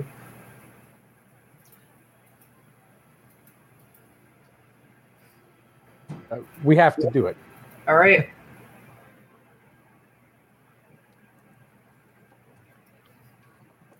There's never a dull moment with this group. Says the one that talks to her weapon. You bought it for me. You're the enabler, Earthen, not me. So for this first journey, we're going to say the next 4 hours of this journey is going to require some skill and some planning. So everybody go ahead and identify a skill you want to use, and then explain to me how you're going to use it to aid the group's ability to get up this first 1,000 to 2,000 feet of this journey within the remainder of daylight that still exists. And I am going to roll for Puck. She's going to pick survival. I'll roll for her. All right. Earthen, what skill and how are you going to use it to help the team guide its way up this path? I'm going to roll perception. Okay. Just watching for, looking for footholds, handholds where there are, as well as spots where we might be able to stop and rest safely. So are you saving the ring for emergencies? Because you're looking at about a 4 to 6 hour journey. So you're limited. So the ring becomes an emergency. Rings are emergency if somebody starts to slip. Okay. So, yeah. So go ahead and give me your perception check. Ha! If it didn't bounce off my other dice, I might have a better roll. That was a 14. Okay. Spot. What skill and how are you using it? Acrobatics, and I can clamber up on top of trees or boulders or around obstacles in the path. I can use that to lay ropes or physically pull the other party members over or under or around them. Okay, love it. Go ahead and make an acrobatics roll. That is a 27. Nice. Xaneth, what skill and how are you going to use it? You're mute. Well, I think I will try to use insight, I guess, to keep an eye on my party members and notice if one of them is like looking like they're about to fall or otherwise unsafe. Okay. Give me that insight check. All right. That's a 2. All right. But my insight is +8, so that's 10. +4 is 14. Okay. Good recovery. Good recovery. Winter, what skill and how are you going to use it? I think I'm going to use animal handling because I'm very certain that there will be an animal out there that I can probably like use to my advantage. Do I still have the bird? Your sparrow, yeah. Yeah, you still have your sparrow, yeah. Forgot all about the bird. I still want to do animal handling. That's fair. I could say you could even somehow tie it into your sparrow, maybe kind of checking on the path or doing things and maybe helping warn you in case it sees something. Okay. All right, go ahead and give me animal handling.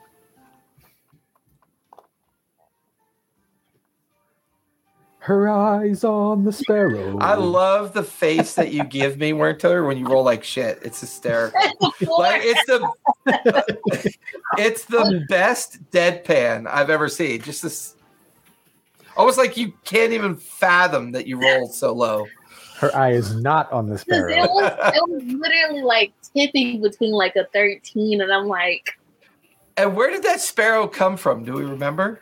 The same market. That's right. Yeah. That's right. Lunch or lunch. So we'll start with Winter.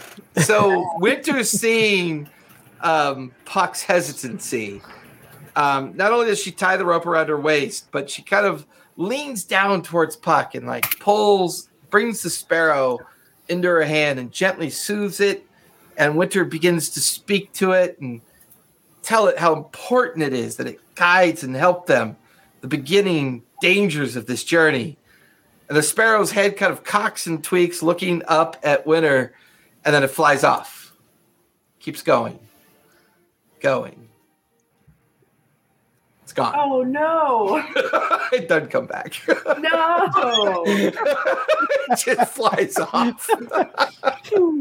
Hey, at least it wasn't like one of those pigeon releases. And Puck's like standing there. Puck puts her hand on Winter's elbow. Don't worry, I'll come back. It's not coming back.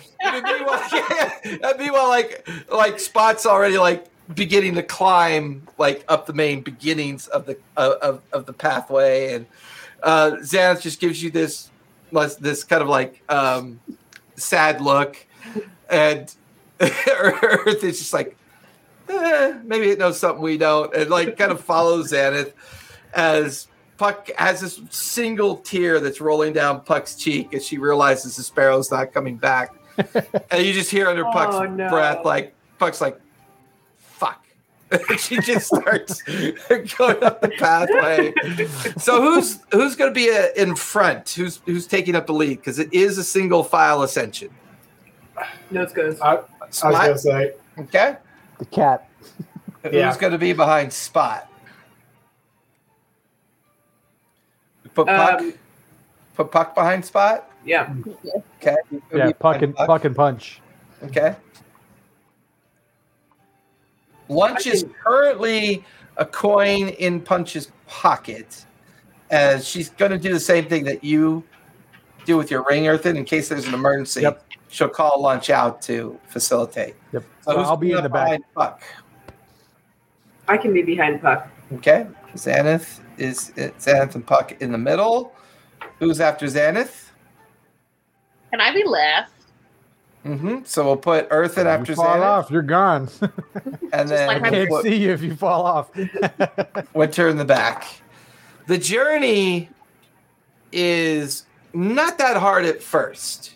You can even see signs that others have tried to use this path before, It's after you get up about the 500-foot level that you begin to kind of, for the first time, taste like the kind of like charcoal nature of the air as you're getting closer, the beginnings of getting closer to the ridgeline. The density of the smoke and ash. There's all the signs on the rock of just centuries of settling ash and soot of the area. And every now and then, one or two of you either cough as the ash gets a little bit thicker or denser. But the first half of this journey seems to go okay. Lonely because her dad's not paying attention. You get to a point where you're no longer seeing signs that anyone made it up further.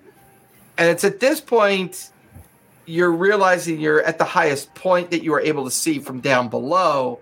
And now gradually more and more of the pathway is revealing itself as you come out of the section that was mostly a zigzag section. It's now a trail that just kind of follows the occasional ridge line, and then you have to pull yourself up to the next one, follows it. So rather than being at a slight angle going back and forth, it's now just this flat back and forth ridge line leading higher and higher up into the mountain. Spot kind of using his natural nimble kind of like abilities here, quickly moves wherever he sees possible pitfalls or debris or fractured areas of rock that make it a little bit difficult for others, pointing out different things. Earthen also uses his perception, his ability to see well and keep a focus on the fact that Xanath is being very proactive about the pathway, keeping everybody in tune with the idea of what to expect. Winter is glum. The fact that her bird didn't come back, and Puck is like just kind of frustrated as well. But Puck uses her survival to point things out, to point out handholds and footholds, to point out different areas where you can traverse. So with that in mind, I need everybody to make either acrobatics or athletics checks. Ooh, nat 20. For a total of? 33. Okay. Earthen? 16. Okay. 18, sorry, forgot 18? my proficiency added, yeah. All right. Proficiency. Yeah. Winter? It's a 15. Okay. On the edge of danger. Zenith, what'd you get? I cast Enhance Ability on myself, and I got a 20. Okay. So with that, none of you incur any kind of exhaustion or any kind of injury from stumbling or getting foot caught in crags or having to help each other up to different levels of the pathway. And by the time the sun begins to set, you're a good 2,000 feet up into the side of the cliff, realizing that you probably have another 2,000 feet ahead of you. It's at this point that Puck kind of guides the four of you onto a ledge, onto an outcropping that kind of overlooks down below. Now you could see the entire Sawtooth Valley below. As the sun is beginning to set, you can see the river like this great, like kind of like windy pathway that delivers itself off into the south, into the jungle, and slightly off towards the north. The rolling canopy as well. There's even a moment at the point that the sun begins to like settle. It's kind of like that moment you could see the coastline. Like barely though, like the far distant coastline that you would know to be near where Nomorks would be.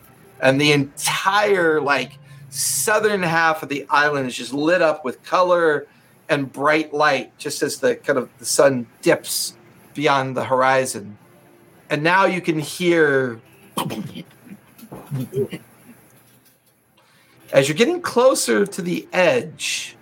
And now, every now and then looking up, you can see the smoke and ash boil out and over the ridgeline above you, just as light fades. And every now and then, a crackle of red lightning kind of cracks into the clouds. But Puck has managed to find a reasonably safe spot to camp overnight. It is now dark out. Sounds of the underlay playing out above you, and the entire jungle down below just broadcast out and into the distance. You can kind of hear the night noises of the jungle, but not quite like you can hear the sounds of the concussive booms and the occasional crackling of the kind of pyroclastic lightning of the ash. It is now the end of the day. What would you guys like to do? How precarious is our camping spot? Are we like right on the edge, or are we in a relatively clear land? You have some room, not a lot of room, but you have some room to stretch out. It's maybe about 150 square feet of rocky, kind of like a rocky point. It's the only one that's kind of usable for the purposes of camping and taking a break. Okay. You give me investigation as you begin to look around and kind of examine the area a little bit more intently. Okay. Where investigation? That's a 5. My passive is 10. So yeah, I mean, it's a pretty suitable rocky ledge, as best as you could tell. All right, I feel like I'm going to be overly cautious. Like, say, let my wisdom rule me a little bit. I'm going to go try to find like the edge of the cliff. Just find like little fissures in the rock that I can basically slam darts in. Just kind of make some pitons so that I can anchor ourselves to the wall in case there's something happens we're not expecting. Okay, so you begin to kind of create some anchor points, put in some pitons, and tie off some rope around the edge. Give me sleight of hand or athletics. Your choice as you do that. Oh, definitely sleight of hand. Okay. Oh, man, that sucks. That's a 16, but... It's not bad. 16's pretty good. Well, okay. That's a 3 plus 13. You have plus 13 to sleight of hand? Oh, my God. Yeah. He's a curious, or they are a curious kitty. Yeah. Guys, this is the reason why I kept my rogue level. I have just stupid, proficiency when it comes They're to waiting for that Frodo moment as Gollum goes to fall into the volcano, and I go, okay, give me sleight of hand to pull the ring off of Gollum's finger. I roll a 95. Pluck it right off their finger. Bite it. Well, once Spot has set up his pitons, I can, wherever it makes most sense, pop up the dome. Okay. Let's watch as Xanth is beginning to prepare the dome for the overnight camping. I'm just setting up against the cliff face, like on my back, like sitting. I'm just going to sleep sitting up, but sitting against the back of the, Okay. Feet towards the ledge. So if I roll, I'm not rolling off. Well, once you're in the dome, you're relatively safe. Yeah. Anybody else? So with that, I'm going to actually pick out. I have Vassarisk's spell tome in my bag. I'm going to pull it out and just kind of thumb through it. I don't know that I ever identified it, but I didn't know that there was anything I could identify in it because it's. I mean, you never really took the time to. Yeah, this is like your first break you've had in 2 or 3 days of pursuit and dealing with Vassarisk that you finally kind of been able to even, take a moment. Give me investigation as you begin to thumb through the arcanic tome of Vassarisk's spell book. Should I cast Identify as well, or is that going to have any effect on it? It's up to you. I mean, since we're getting ready to rest, I'll go on and cast Identify as well. Okay. The spell book does have a magical binding to it. By casting Identify, it reveals to you an invocation of read languages that allows you to finally be able to read and interpret the book. You begin to realize that as you first looked or glanced at it previously, you were unable to kind of like put the words and the letterings together. Nothing really made sense. But that's when you realize that there's a glyph effect on it called Glyph of Translation, which you invoke, as it was identified to you. And the book itself seems to be a magical device. It is a book of secrets. He had found this tome, was able to convert it into his own use, and decided to use it as his spell book. And some of the writing, some of the illustrations are very much done in shadowy kind of lithograph, like kind of interpretations. Lots of black ink, black chalk, grays and hues of black and grays, where there's this one illustration of this great hand kind of like sticking up out of another illustration of a cloud of smoke. Another illustration of what looks to be like a meteorite striking the side of a mountain. There's another illustration of these dark kind of like ambient darts that just kind of float midair. There's another illustration of,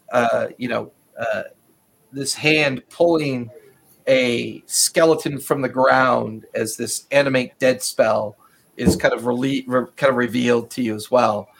And you begin to realize that you're studying a book of shadow sorcery.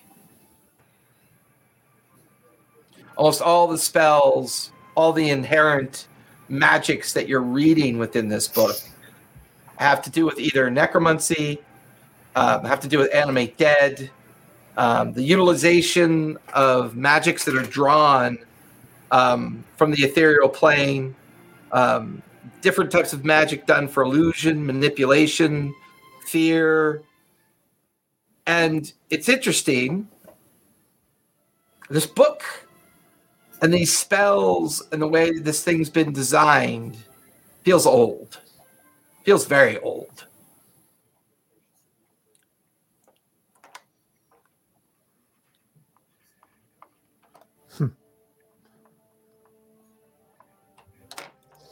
Don't care much for his handwriting. What was he working on? Oh, dead stuff. Bringing Classic. Dead stuff back. Yeah, lots and lots of dead stuff. Unrelated. Has You're cutting out. I can't hear you, Spot. that's me mumbling. Don't. Oh, okay. I wasn't sure. Yeah. Has I couldn't word. More for Puck. Has Puck noticed anything? Because she's the one that went out and set the jaguar bait. Any stirrings there? She's not really interested in driving or riding all the way back down to the base. So we kind of left a couple bait trails down below to see if anything would come up. And she just went down to check on the nearest bait trail that she left, and no sign so far.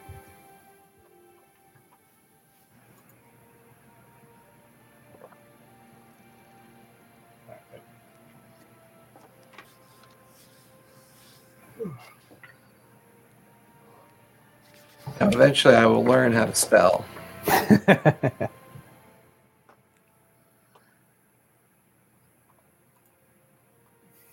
We're gonna have like a mountain cougar is gonna chase us up this path, They won't be able to get into the dome, though, so we're at least good until morning. Right? So at this point, eventually you all retreat inside Xanth's dome, Lehman's tiny hut. And all of you finally enjoy kind of like a bit of relief from the atmospherics of outside. Because the higher up you get, the closer you get to the smoke and the ash and the kind of like pyroclastic effect of the underlay fields and the lava fields of the interior of the area. Blow out a bunch of black snot from the ashy air. So the question is, do you guys want to put on a watch, or do you want to trust that the dome will keep you safe?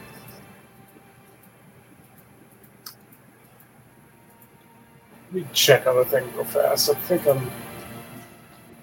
I trust the dome. It hasn't failed us yet.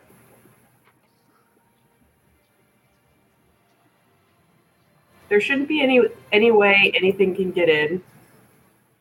I guess the question is, because someone could roll out of the dome, it won't prevent people from rolling out. Well, I mean, that's what the got kids had the pitons for. So. Yeah. So I think it's okay. I think it's okay to sleep. Puck, you can hear Puck snoring. She's already got like Punch is already like curled up and asleep, and Puck is like fetal position into Punch's like rib cage and tail and back feet. Like she's just tucked up underneath there like a like a bug, and she's already snoring out cold.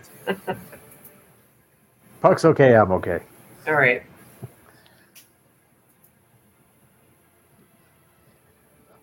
Still like Sleep? back to the wall because just in case. Yeah, that's fair. As all of you drift off to sleep,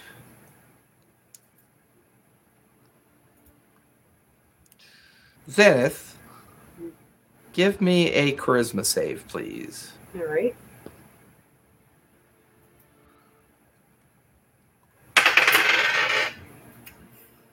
That's going to be a 10. 10.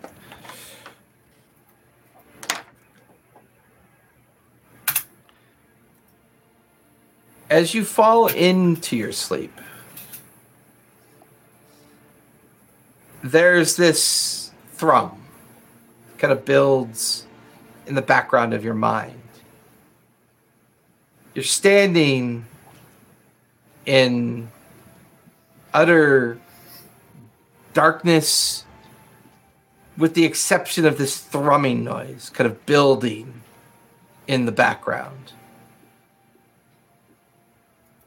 There's a point where your vision kind of blurs as if things around you are shifting.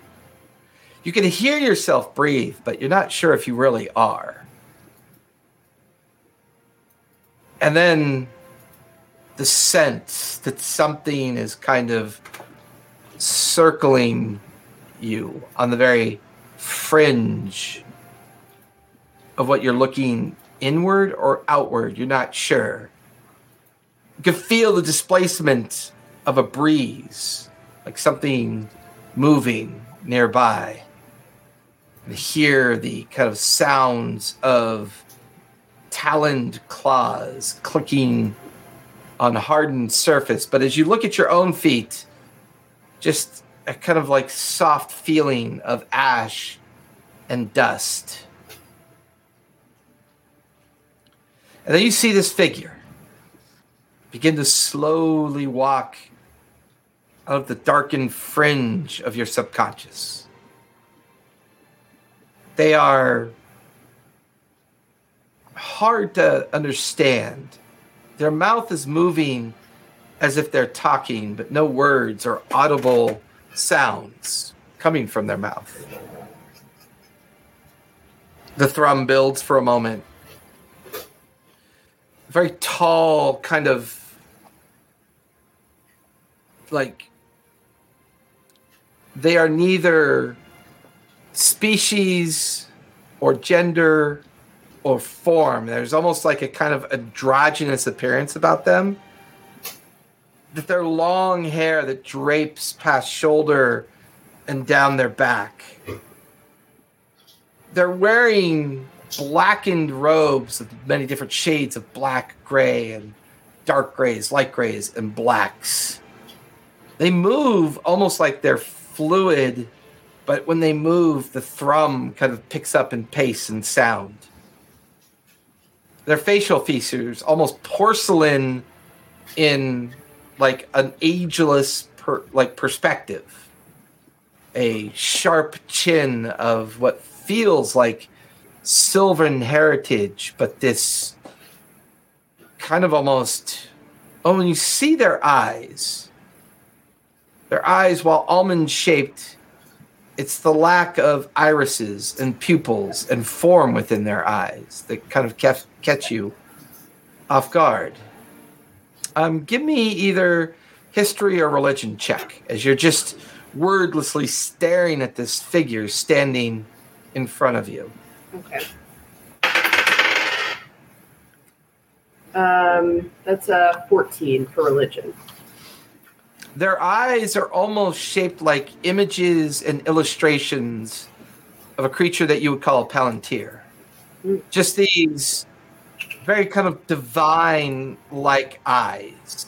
Almost like they could see in and out of things that are beyond your understanding. Probably the most noticeable thing is a necklace around their neck. A kind of like flat, bare, empty piece of golden and silver metal where an inset or inlay would sit within it. And just for a briefest moment, you feel this empathetic connection with it. Years of pain and suffering begin to pour into your mind. Years of running and hiding. Centuries of living in constant fear pour into your mind. And then it shows you a glimpse of something. Here you could see a great chamber of black emeralds. In the middle of this chamber, a stone dais, this small, rounded stone platform. On the platform, a kind of stone or object. It's hard to see for sure. It's almost like it's in the shape of something, but the overwhelming sense of emotion and pain kind of make it hard for you to focus on this vision that's being revealed. All around it, the ebb and flow of lava and magma pools and cinder.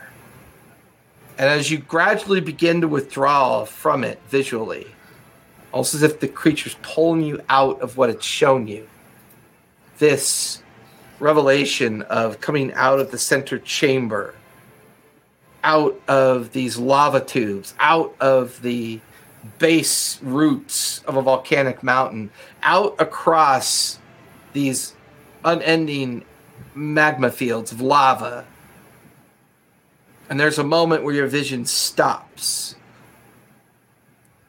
And you see this creature lift its head off of the neck of the captain.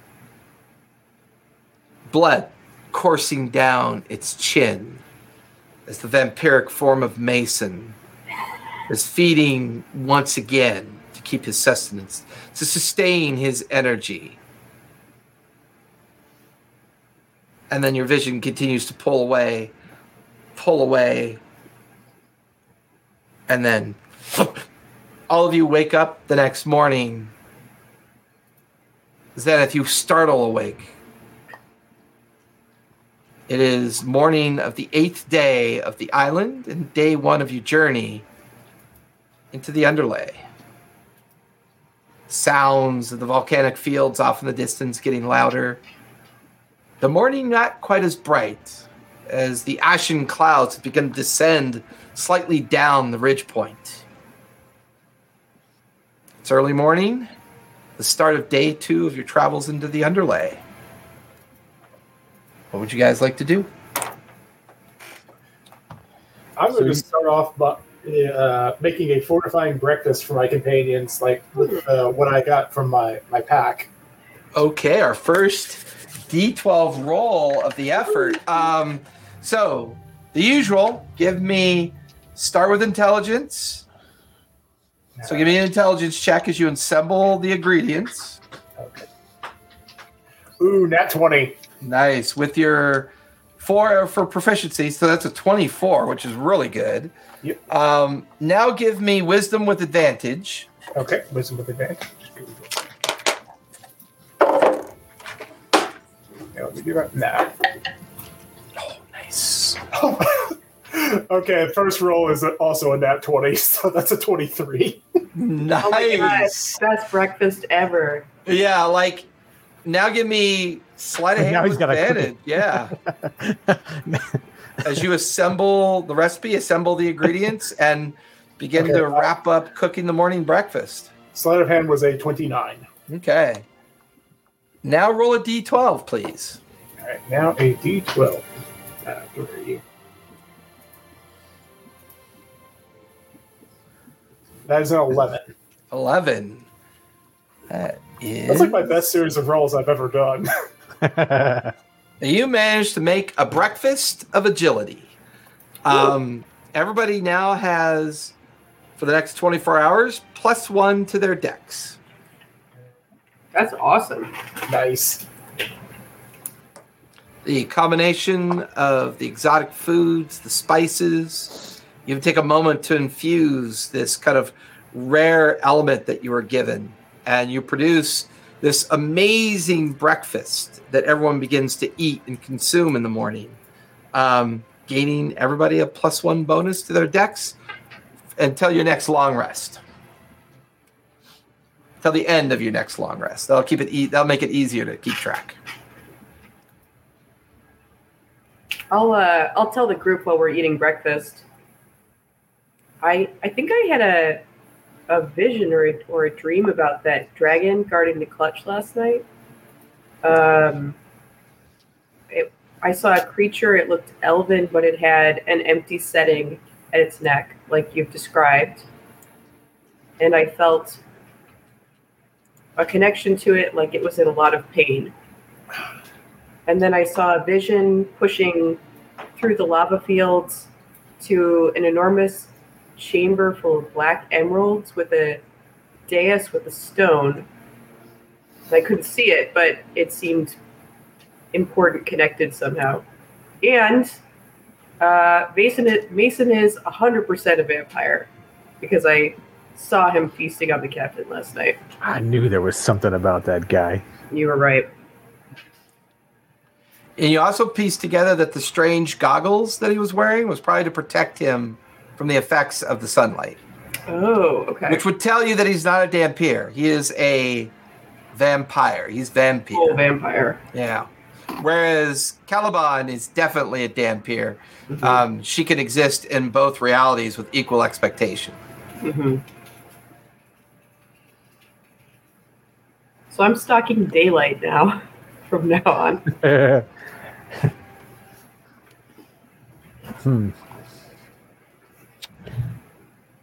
Well, you're mute, Winner. Still muted. There you go. Can I try to see if I can call it to my bird and see if it'll come back? Sure, give me animal handling. See if you can get it to come back. You know what? Bardic inspiration for the bird. I'm in the background. Guidance also for the bird. Okay, I love it. He rocks in the mountain tops all day long. Forget the bird. Wait, you got your inspiration tie. So and roll a d10 and a d4 extra. Because I saw your roll. Never coming back. You said roll a d10 and what? And a d4. And just add them all together. If you roll 2 nat 1s on these, then it wasn't meant to be. What I said. Right.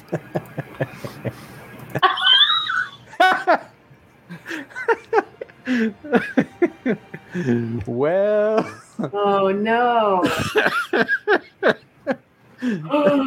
What'd you do? One plus bird? 2? I'm just gonna silently.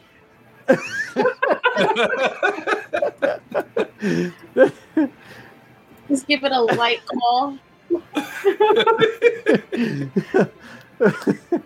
don't know if it's possible. Even Puck is like sad. Like she's not even sure. She's just kind of sad. Spot took all the good faith on the rolls. You're muted, Spot. I was gonna go back and like pat her on the shoulder and just to rub it. I'm gonna see if I can whistle the bird over. The breakfast is good though, right? I got a 21 on animal handling. So, if the bird was nearby, it would definitely benefit from Spot's involvement, but it never shows up. Like Winter's at the edge of the cliff, just kind of looking around and down and out over the sheer drop, and just spends a few moments just like, please just come back. Never got a chance. I should have tied a rope to it. Like a piece of string. It's early morning. Breakfast has been consumed. Lehman's tiny hut has faded. All five of you looking up at the continuation of the trail. This day's journey will take you to the ridge, deep into the ashen clouds and the dark, billowy smoke of the ridge. Let's do it. Onward! The journey is harder now. The feeling of your breath getting raspy from the ash and soot that's getting thicker up here.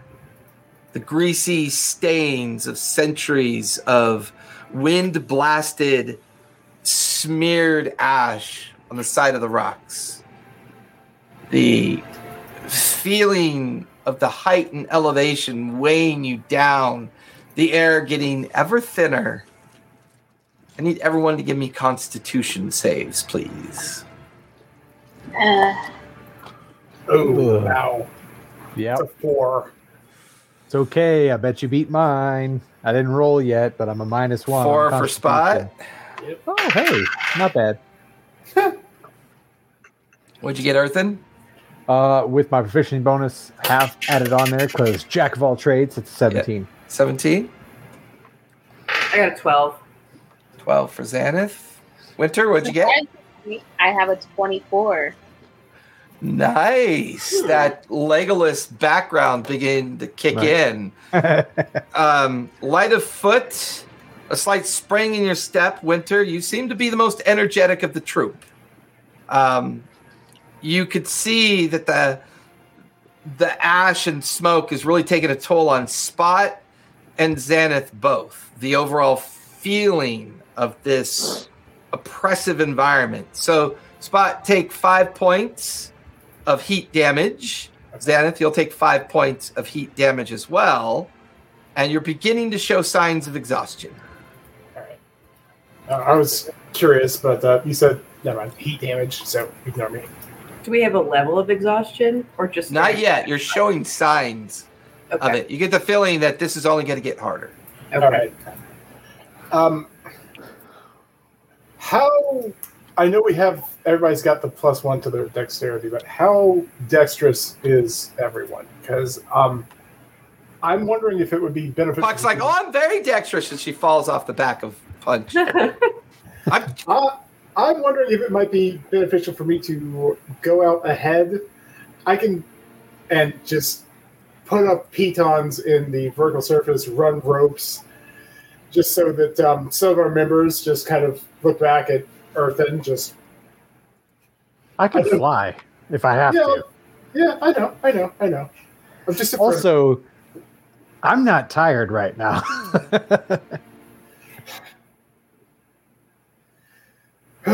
But yeah, just wondering if it's worth it to go along and just basically create some not handles, to put some pitons in, run some ropes just to be safe. What do you guys? With your boost, I now have a +2 to Dex, but that's like for my skill checks, it will just be +2. Okay. All right. I'm +3 with the boost. Sweet. All right. Well, that's the other thing, because I have an idea if something does happen and you slip off, I might have a trick in my back pocket. So I'm just going to soldier on, just kind of keep my head down and keep trudging up. Just don't sneeze. because all that ash rains on everybody behind you. Remember your point, and your fur, I assume, is just collecting ash right now. Yeah, and it's like it's collecting on all of you. Like now you're in like the transition out of where it was just more of like the occasional noticeability of the ash and smoke to where now, as you've gotten up to this high point, you're in the cloud ash itself, and it's getting denser, darker, harder to see the ground in front of you, harder to see the trail. So Spot, go ahead and give me a perception check, if you would. Mm-hmm. That is a dirty 20. Okay. It is getting harder for you to keep an eye on things, but you're kind of guiding everyone behind you, giving them, like, telling them to watch their step, be mindful, too close to the edge, stay pressed up against, like, the inner ledge that you guys are following up. Because now the angles get the occasionally more vertical and slightly downward. If you've ever played Uncharted 4, it's kind of like that feeling of just these bizarre changes in elevation. The path showing signs of erosion and breaking apart the further up you get. Having to help each other leap over certain like cracks and crags of the pathway. The feeling of just this intense difficulty of breathing, the higher and higher up you get to the point now you can't even see well outward. Like you look up in the sky, it's like late afternoon by the time you travel up another 5, 6, 7, 800 feet into this morass of ash and cloud. And the sun, it almost looks like it's setting. The darkness of the smoke and ash, the rumble of the lava fields. And now up above, about 500 to 800 feet up above, in the gloom of the ash, the sounds of the lightning shredding across the pyroclastic kind of like smoke boiling higher and up. You can begin to see the top of the ridgeline. You can see the toothy fractures and pulled apart crags that tell you you're getting almost up to the peak of the ridgeline. Puck did really good on her survival, so she would tell everyone through coughs, fits of coughing, and kind of difficulty breathing.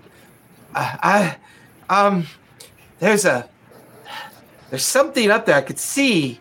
There's a I saw some lightning, and it looks like there might be a crack or a pass that takes us over the broken edge of the crag. I could see it every now and then, but it's she coughs.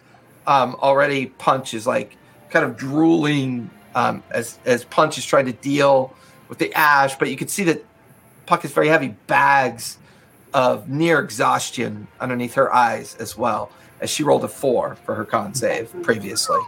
But you guys push on, you travel, you do the best you can. So everyone give me a final con save as you're approaching the top of the ridgeline. That's a 10. Okay. Uh-oh. That's a good smile. I know that smile, Winter. Yeah, I got a natural 20. Nice. Earthen, what'd you get? That's an 11. 11. Yeah. Is that it? I cast Enhance Ability. I got a 19. Okay. And Winter, what'd you get? Your 20 plus? 20 plus 6. 26. Nice.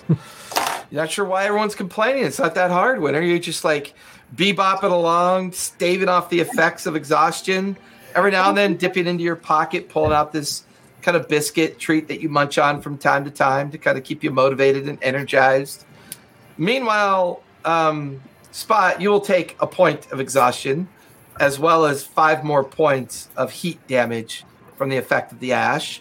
Earthen, you are near exhaustion, but you will take 5 points of heat damage from the ash.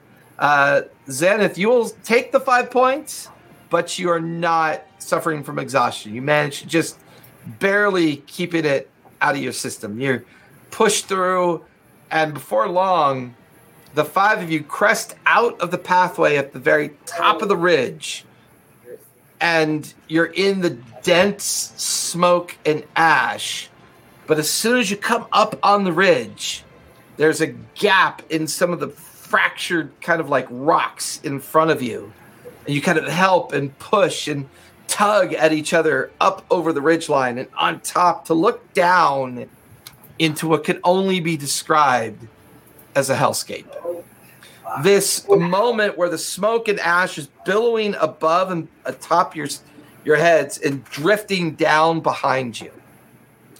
All down below is this vast, unending rockscape of fractured rock, lava fields, the sign of ageless eruptions, just countless eruptions that have been going on, spreading out across the interior of the underlay, just broadcasting smoke, ash, soot, debris, lava fields, tendrils, almost like these long rivers of hot yellow-orange liquid moving and coursing through the great expanse of fields all in front of you. And then your eyes drift into the very center of this bowl-like feature where this great mountain jets up, almost like this like broken finger of hate just pointed up into the kind of like center of this area. An active volcano every now and then kind of like billowing out yellow and orange plumes of smoke, kind of like cascading from it, just sharp streaks of lightning that kind of arc up into the clouds. And then the strangest thing down towards your right, this huge kind of like stone statue, so huge that it must be 1,000 feet in height. And it's fractured, blown apart. You barely have enough light of the lava fields and the gradual setting of what's left of the light of the sun through the ash and smoke, that it looks like some kind of human figure made of pure stone that's broken apart. An arm jutting off in one direction, the upper torso fractured, collapsed in on the legs. Meanwhile, the bits of these mountain-sized debris in the center, you can see this massive hand just arced up in the air like it's half buried in the lava fields itself. The lava fields themselves offering a little bit of pinpoints of light where the rivers of lava clash with each other, and then like a 20 to 100 foot plume of lava kind of like spurts up into the air and then settles onto the ground. And here the air is thick, hot, and warm. You could feel the heat pouring up, the smell of sulfur and rotten egg kind of clouding, almost giving you these like low ebbing headaches. This is throbbing of the beginnings of just feeling the overwhelming sense of this place. The sun finally dips down and away. And the only light is this permanent sense of light ebbing up from the lava fields below and the explosion of the lava fields themselves. Behold, a dumb, stinky bastard. I mean, it is sulfur. It is sulfur. The light fades. It's the end of your second day of travel into the underlay. You've gained quite a bit of time by coming straight at it and over. It takes a bit out of you to get here. Puck looks around. There's no obvious sign of a place to settle. No plateau, no ridge. Nothing more than the interior of the mountainscape that you're looking down and the broken rock that seems to lack any trail whatsoever. So it looks like it might be a free climb down into the underlay. But the underlay itself isn't quite as steep here. While the initial ridgeline is a 1,000-foot drop, it's a gradual bowl of an angle, right? Just this sudden kind of like soft although filled with rock and debris, the soft curvature into the very center bowl or caldera of this area. And you just hear Puck's voice. What do we do now? I don't really like it. She coughs. I don't like it here. I think, I don't like it up here on the top either. We might be better off if we can park down there. I'm like point down the bowl. I mean, going down should be easier than coming up, right? If we go down tonight, I can fly, which would be easier for me. I'm going to cast Greater Restoration on Spot too, because I know he has a level exhaustion. I've only lost 15 HP. I'm fine. Like, no, Greater Restoration gets rid of exhaustion. It's rid of exhaustion. Okay. Yeah. Never mind. Don't worry about my HP. Like his limp tail gets a little bit more excited. His ears are less floppy as he's feeling less kind of like they don't feel overwhelmed by the place anymore. The ash and soot, while still mired in their fur, he gets some of that energy back as he's no longer exhausted. I'm going to go over to Winter and just kind of be like, I have an idea that might be just stupid enough to work. I'm going to look around. I know where, is there a particularly large boulder or something that looks particularly sturdy near us that might be able to... Give me nature or survival. Survival or nature. Nature or survival. Okay. That is only a 9. A 9? There are a lot of boulders and fractured stones on this ridgeline. Whether or not they're secure or not, it's hard to tell. All right. Earth and Zamp, how many of us can you fly down at a time? Because I have another one of my stupid, brilliant ideas. Well, I don't like your stupid, brilliant ideas, but I can, turn you back into a dragon. That's a different stupid, brilliant idea. Because what someone could possibly ride your back down. That's like putting a laser pointer in front of a tabaxi. It is. So, I mean, if Xanth and I can fly down, Winter could ride your back down, and we've got lunch hiding away in a pocket over here that I think Puck like looks over. What about Punch? Can Spot carry Punch down too? I mean, that's a way better. Punch could carry me down. But just a thought, Earthen. I can't really see all the way down there. It's hard to see.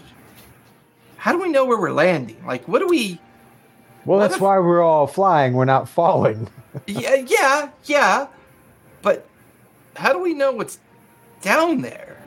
Like if we fly, we got to land somewhere, right? Or do we just keep flying? I mean, we can do that too. I can only fly for 4 minutes. Yeah, but if you turn Spot into a dragon, how long can he be a dragon? An hour? Say, so he could technically fly us for at least an hour before we have to land. Polymorph is an... hang on, let me double check that. Because if I upcast it, I think it lasts longer anyway, so... I was going to say, even if he does, I have slow fall, which it would, at least in part, apply to some of you guys. Like if he polymorphs, it's an hour. If he polymorphs, you're essentially a dragon. I know. I'm saying if it wears off, but yeah. Well, yeah, you could slow fall, but the others are going to plummet to their death. I'll see what I can do. Just which is like plummet what? to his death. It doesn't really make a change. So, I could turn you into a large dragon. See, again, this is a way cooler, stupid idea than what I had, because I was going to, put a whole bunch of pitons in here and, anchor myself, and then I was going to have Winter, shoot an arrow down to, I don't know, and then zip line down. But this sounds way cooler. Yeah, I like Puck's no, zip lining sounds cooler, but I kind of feel like if you're a dragon spot, like you were before, we could get further into the fields, maybe save some time. I got a better one. That's a better idea than my ziplining idea. Like, I didn't go crazy enough. I gained an extra level, so I could actually turn you into a rock. Not that and pointing at like a boulder, but like our you described the guardian of the Sawtooth clan. I could turn you into that thing. You can turn me into a Mr. Dwayne Johnson. All right, I mean, as long as you do the eyebrow. So, we gained a level, so that means I got another challenge rating of monster that I can use. Sweet. So, as a cat person, I feel morally just repulsed by the idea of being turned into a gigantic bird. So, dragon all the way. But we rode the rock. Okay, fine. You know what? By being turned into a bird. Okay, I'll do you one better. Xanth, you want to do the honors on this one? He doesn't want to be a bird. Cool, that's fine. Like, that's half cat. That's fine. A rock would definitely be big enough to easily get all of you on its back. Yeah, we flew on the rock last time. Yeah. I would say, and I think you're the heaviest one, aren't you, Xanth? You have the heaviest armor, I think. I might be. The only thing is I'm a spellcaster, so I won't be able to cast spells as a rock. Yeah, but I mean, if something happens, but I'm happy to be the rock if we can ride your back. Like Puck. Like I just rolled really good for Puck's nature check. A rock has feathers, though, right? You watch as she holds out her hand as a piece of burnt ember kind of lands in her hand, and those catch on fire. Oh. I'm just saying, a dragon, a certain kind of dragon, won't catch on fire. That's all I'm saying. Yeah, the dragon's just worried about, something. Well, I mean, what's the biggest dragon you can summon or turns? And you're right. I don't know if Spot's a good candidate for this. It's just a young dragon. Just a young one. How big are young dragons? Large. That couldn't carry all of us then, could it? Right. I mean, I could still fly. Let's see. I got a Sphinx. I've got a Djinn. A Genie. Can I cast Find the Path, which will show us like the most direct path to our destination? Yeah, go for it. Okay. I cast it. Yeah, you use your divine kind of focus, and the divinity of the magic gets consumed. I just imagine you flick your helmet, Yeah, come on. Ping. Just like a dinner bell, like a dinner bell of sorts, and the kind of like striations of energy that form in your mind. There is no clear path, which gives you the feeling that this is maybe the first time this area has ever been set upon by foot. It would reveal one unique thing to you because of the way direct path works. You get the feeling at some point this whole thing was a volcano. At some point, what you're staring at is the collapsed kind of like volcano that previously exploded and probably formed the island in its past. And what you're seeing out in the middle of this giant caldera is the kind of reemergence of a volcano that's coming into existence, that's been in existence for a while, for quite a long time. But this all feels bigger than what it looks like now. Like at some point in its past, it must have been a massive volcano that erupted and then collapsed in on itself and kind of created over vast amounts of time the jungle, the bays, the coral reefs, this kind of feeling that hundreds and hundreds of thousands of years of evolution of this space culminating into this. And you get the feeling for the first time looking down as you watch hundreds of tendrils of arcane energy or divine energy kind of bounce back at you, that there is no clear path. No one's ever stood here and pondered that before. This is looking down into just an unknown area. It should show me the shortest, most direct physical route and tell me how far we are and what direction our destination lies? Is it able to do that? No. Once again, that feeling like that barrier, that notion of secrecy, that notion of shadow, that notion that something is always pushing back at any time that divine energy tries to push in. That shimmer. So it's not that it doesn't reveal anything. It almost like purposely reveals too much. Like, it's almost like this just cacophony of information in your mind that makes it almost unreadable. Hey, if I was to turn one of you guys into a silver dragon, and we could use some glacial goodness and blast us a cold path, a direction to go, at least once we got down there. And like Puck is pouring with sweat from the heat up here. How do we control cold up here, Ethan? How does that? It's a dragon, right? Dragons are crazy. Dragons are subject to the elements like the rest of us, aren't they? Yeah, less than the rest of us, I think. Subject, but you know, I'm not trying to turn you into a treant or something, you know. As you guys are having this conversation, trying to figure out what to do next, there's an arc of red flame coming up out of the edge, and it lands about 100 feet short of where you're standing. Well, I don't see this large, lumbering figure, a huge, like, flaming broadsword across its shoulder, stands maybe 40, 50 feet tall with this blackened armor, these hellish eyes, as this fire giant emerges out from down below and begins to pull itself up the ridgeline. It looks up to see the five of you as its grin, just this smile, just peels into this maniacal grin. And you can hear this laugh echo off the ridgeline. And it's pulling itself up towards you. No. That's where we're going to finish Don't tonight. like that. Don't like that. Without being burned, if it means we can avoid that. So that's where we're going to finish tonight. How is everybody looking for next Sunday? Are we good? All good. No immediate signs of travel? I have a funny feeling that when we were chatting with Tally last week, I think she mentioned she was going to be off today. But I don't know. I haven't heard back from her. So if you guys hear from her, let me know. Yep. Other than that, everybody who's come out tonight, thank you for hanging out with us. We're in the thick of it now as we're about to go down into the underlay and deal with those things that exist down there as we get deeper and deeper into the secret of this prison, what they're looking for, and who is this mysterious dragon? I wonder.